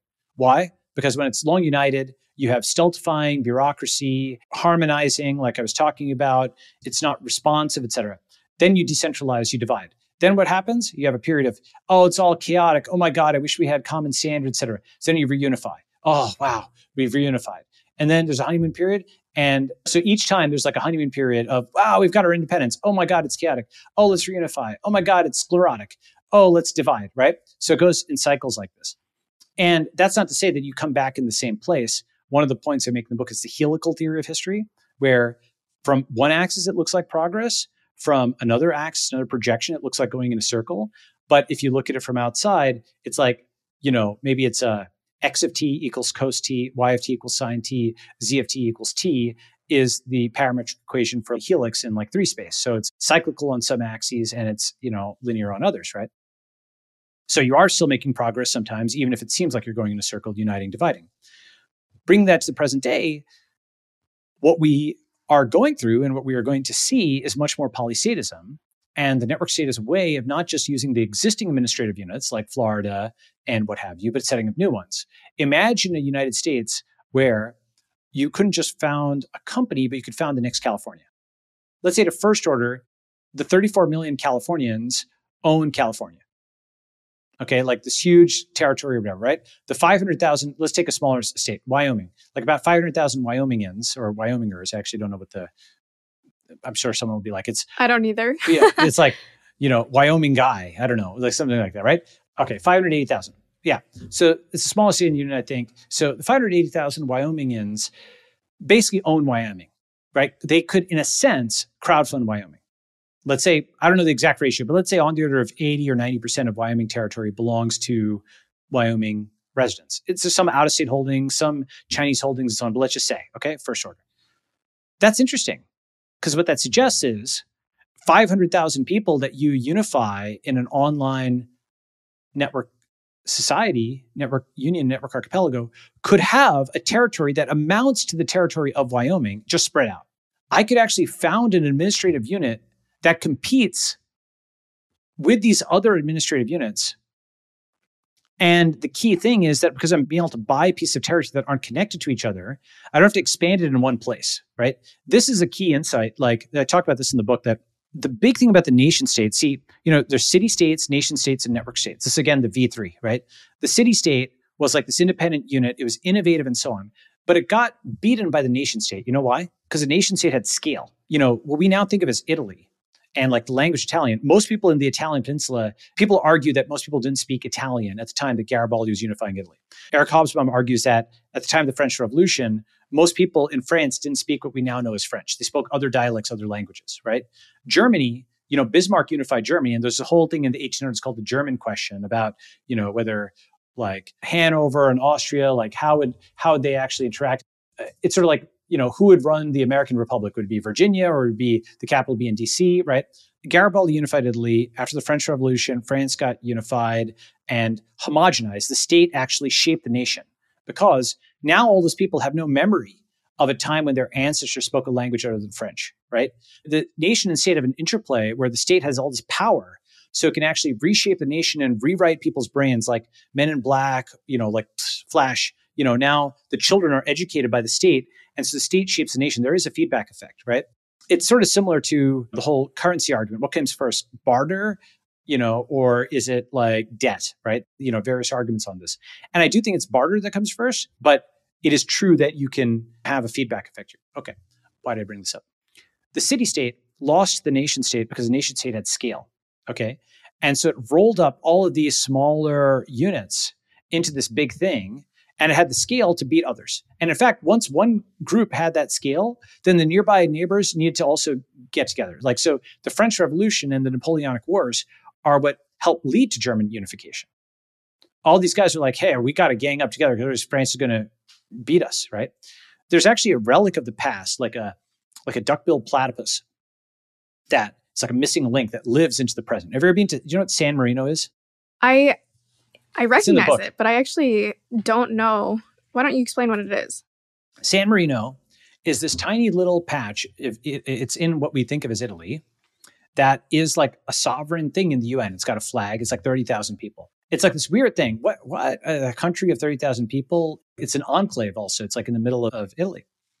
And so what it is basically before the unification of Italy, it's a whole complicated story about how it got unified.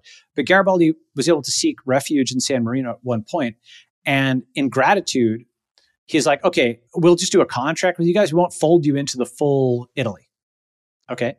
And so San Marino, by hook and by crook, managed to preserve its sovereignty to the present day. And they're like a relic of the past when the whole thing looked like that. Lots of little San Marinos all over the map, right? If you look at a map of Germany before Bismarck, right? That's a map of Germany before Bismarck, right? Now, here's another one, a map of the princely states, okay?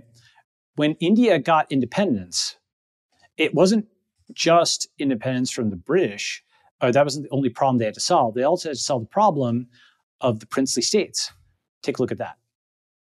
Basically, there were 562 princely states, that I think that's the exact number about, that constituted what we now know of as the Indian Union. If you look at that map, look at how complicated that looks.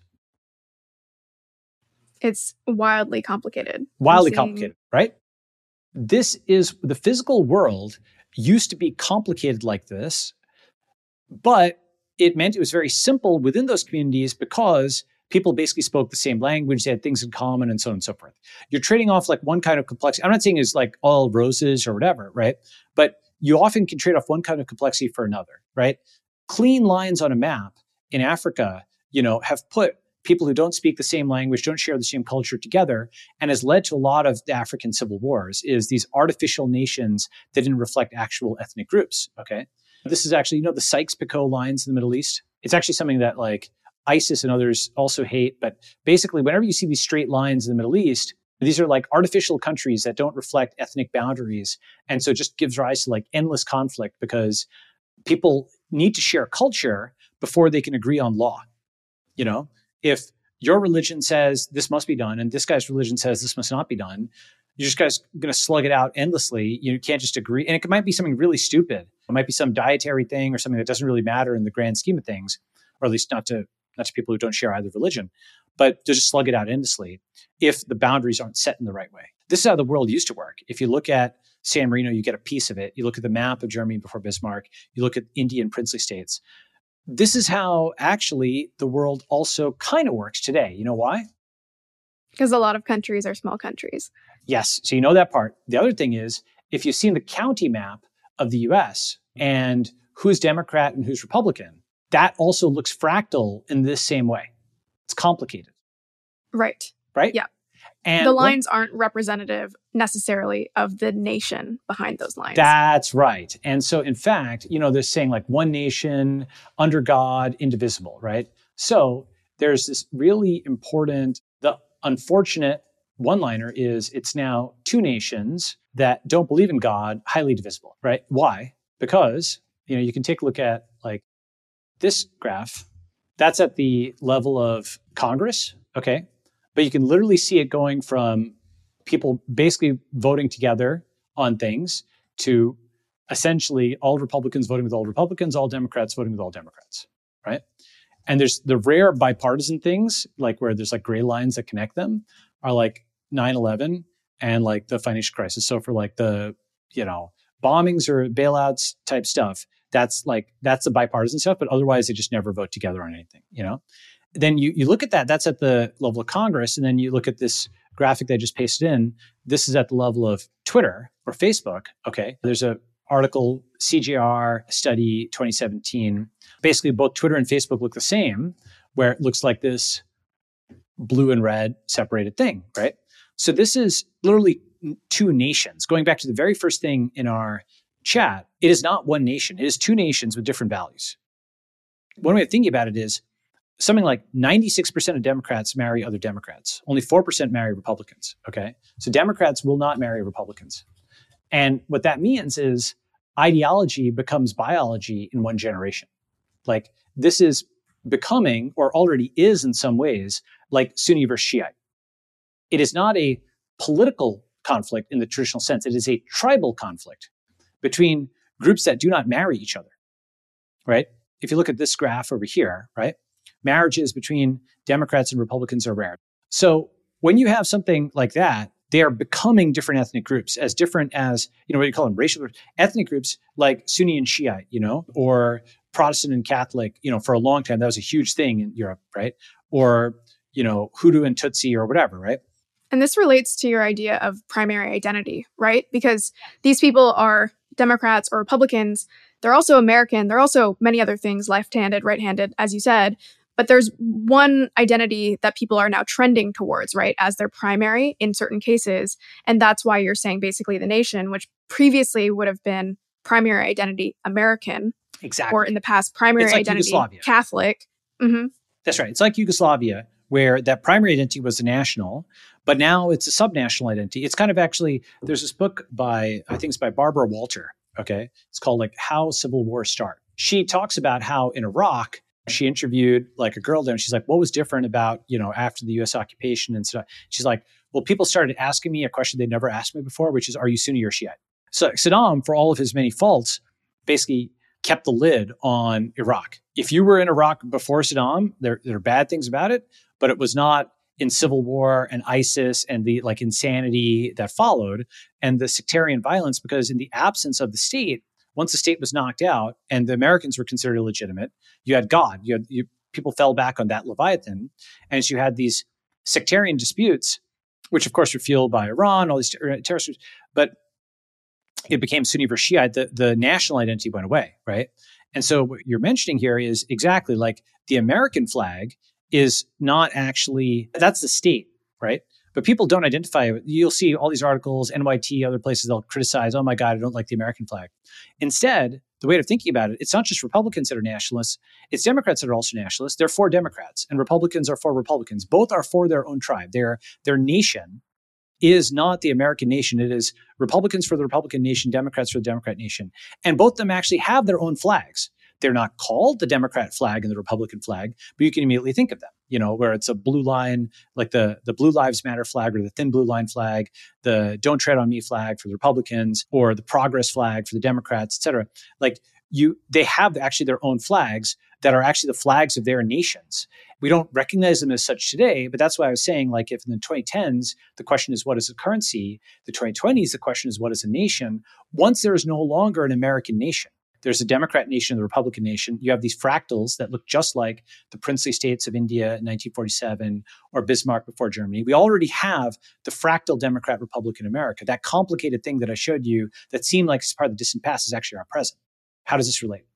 The internet has actually made this possible to deal with. I mean, I'm not saying this is all going to be roses or what have you, but one of the things the internet has done as you progress and connected to the previous thing, from city-state to nation-state to network-state, those city-states like San Marino that were little tiny things that couldn't survive on their own versus a big nation-state can now, with the internet, group together around the world and have a collective scale that is, again, bigger than any local nation-state. A nation-state can no longer expand, right? Because the boundaries there are fixed.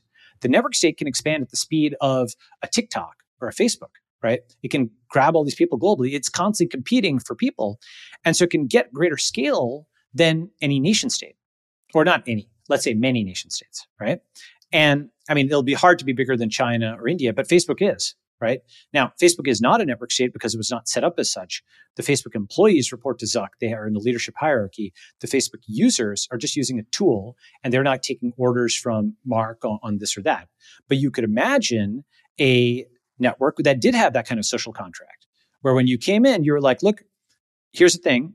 This is the president. here's the folks, here's what we're doing, here's the one commandment, here would be like your slot in the hierarchy if we have to break up tasks and so on, just like when joining a company, right? Here's your title and your position. It doesn't have to be quite like that as hierarchical, but it could be, okay? Different network societies will have different varieties. And then you are signing that social smart contract upon entering it. And now you've got something that has, it's like a V3. It has aspects of the city state where it's like everybody agrees on something, like it's innovative, it's agile, it's nimble, it's like founder led. It has aspects of the nation state which beat the city state because it's got scale. It has uniformity. Like it is useful to have people in a large group all speak Italian or French. It allows laws and all the types of stuff. There's a reason the V2 happened. And this V3 combines aspects of both, just like Bitcoin combined aspects of both digital gold and fiat currency, right? And that is maybe what we're going to need as we move into this fractalized America, where you do have two nations, not under God, because people don't believe in God anymore. Like that's dropped off the cliff as well, divisible. You're going to need some new thesis of how to govern. And I think network states may be a piece of that. But even if you take America aside for now, the rest of the world, all of these other countries, all of these other groups within those places, the 96% of the world that's not American, they can also now have new ways of doing self-government that don't require winning a war or an election or what have you. Anybody can declare themselves president of a startup society, set up a one commandment, fix the problems they see in the world, and be an example for others. Well, I think that's a good place to end it. This was really, really informative. I think I'm glad we covered certain topics like, is this just for the wealthy, or can this actually scale to the point that we consider states to be today? So, Balaji, thank you for going through all this. If people are interested, they can go to what? thenetworkstate.com and also twitter.com/BalajiS. So it's free online, and you can also get it on Kindle if you want. Awesome. And if people are curious, thenetworkstate.com/dashboard looks like you have 26 startup societies that you're starting to track. So also a very interesting place to see who's building, what they're building, and there's a lot of diversity there too. That's right. So this space is, things are happening here. Awesome. Thanks, Balaji. Thanks for listening to the A16Z podcast. If you like this episode, don't forget to subscribe, leave a review, or tell a friend. We also recently launched on YouTube at youtube.com/A16Z_video, where you'll find exclusive video content. We'll see you next time.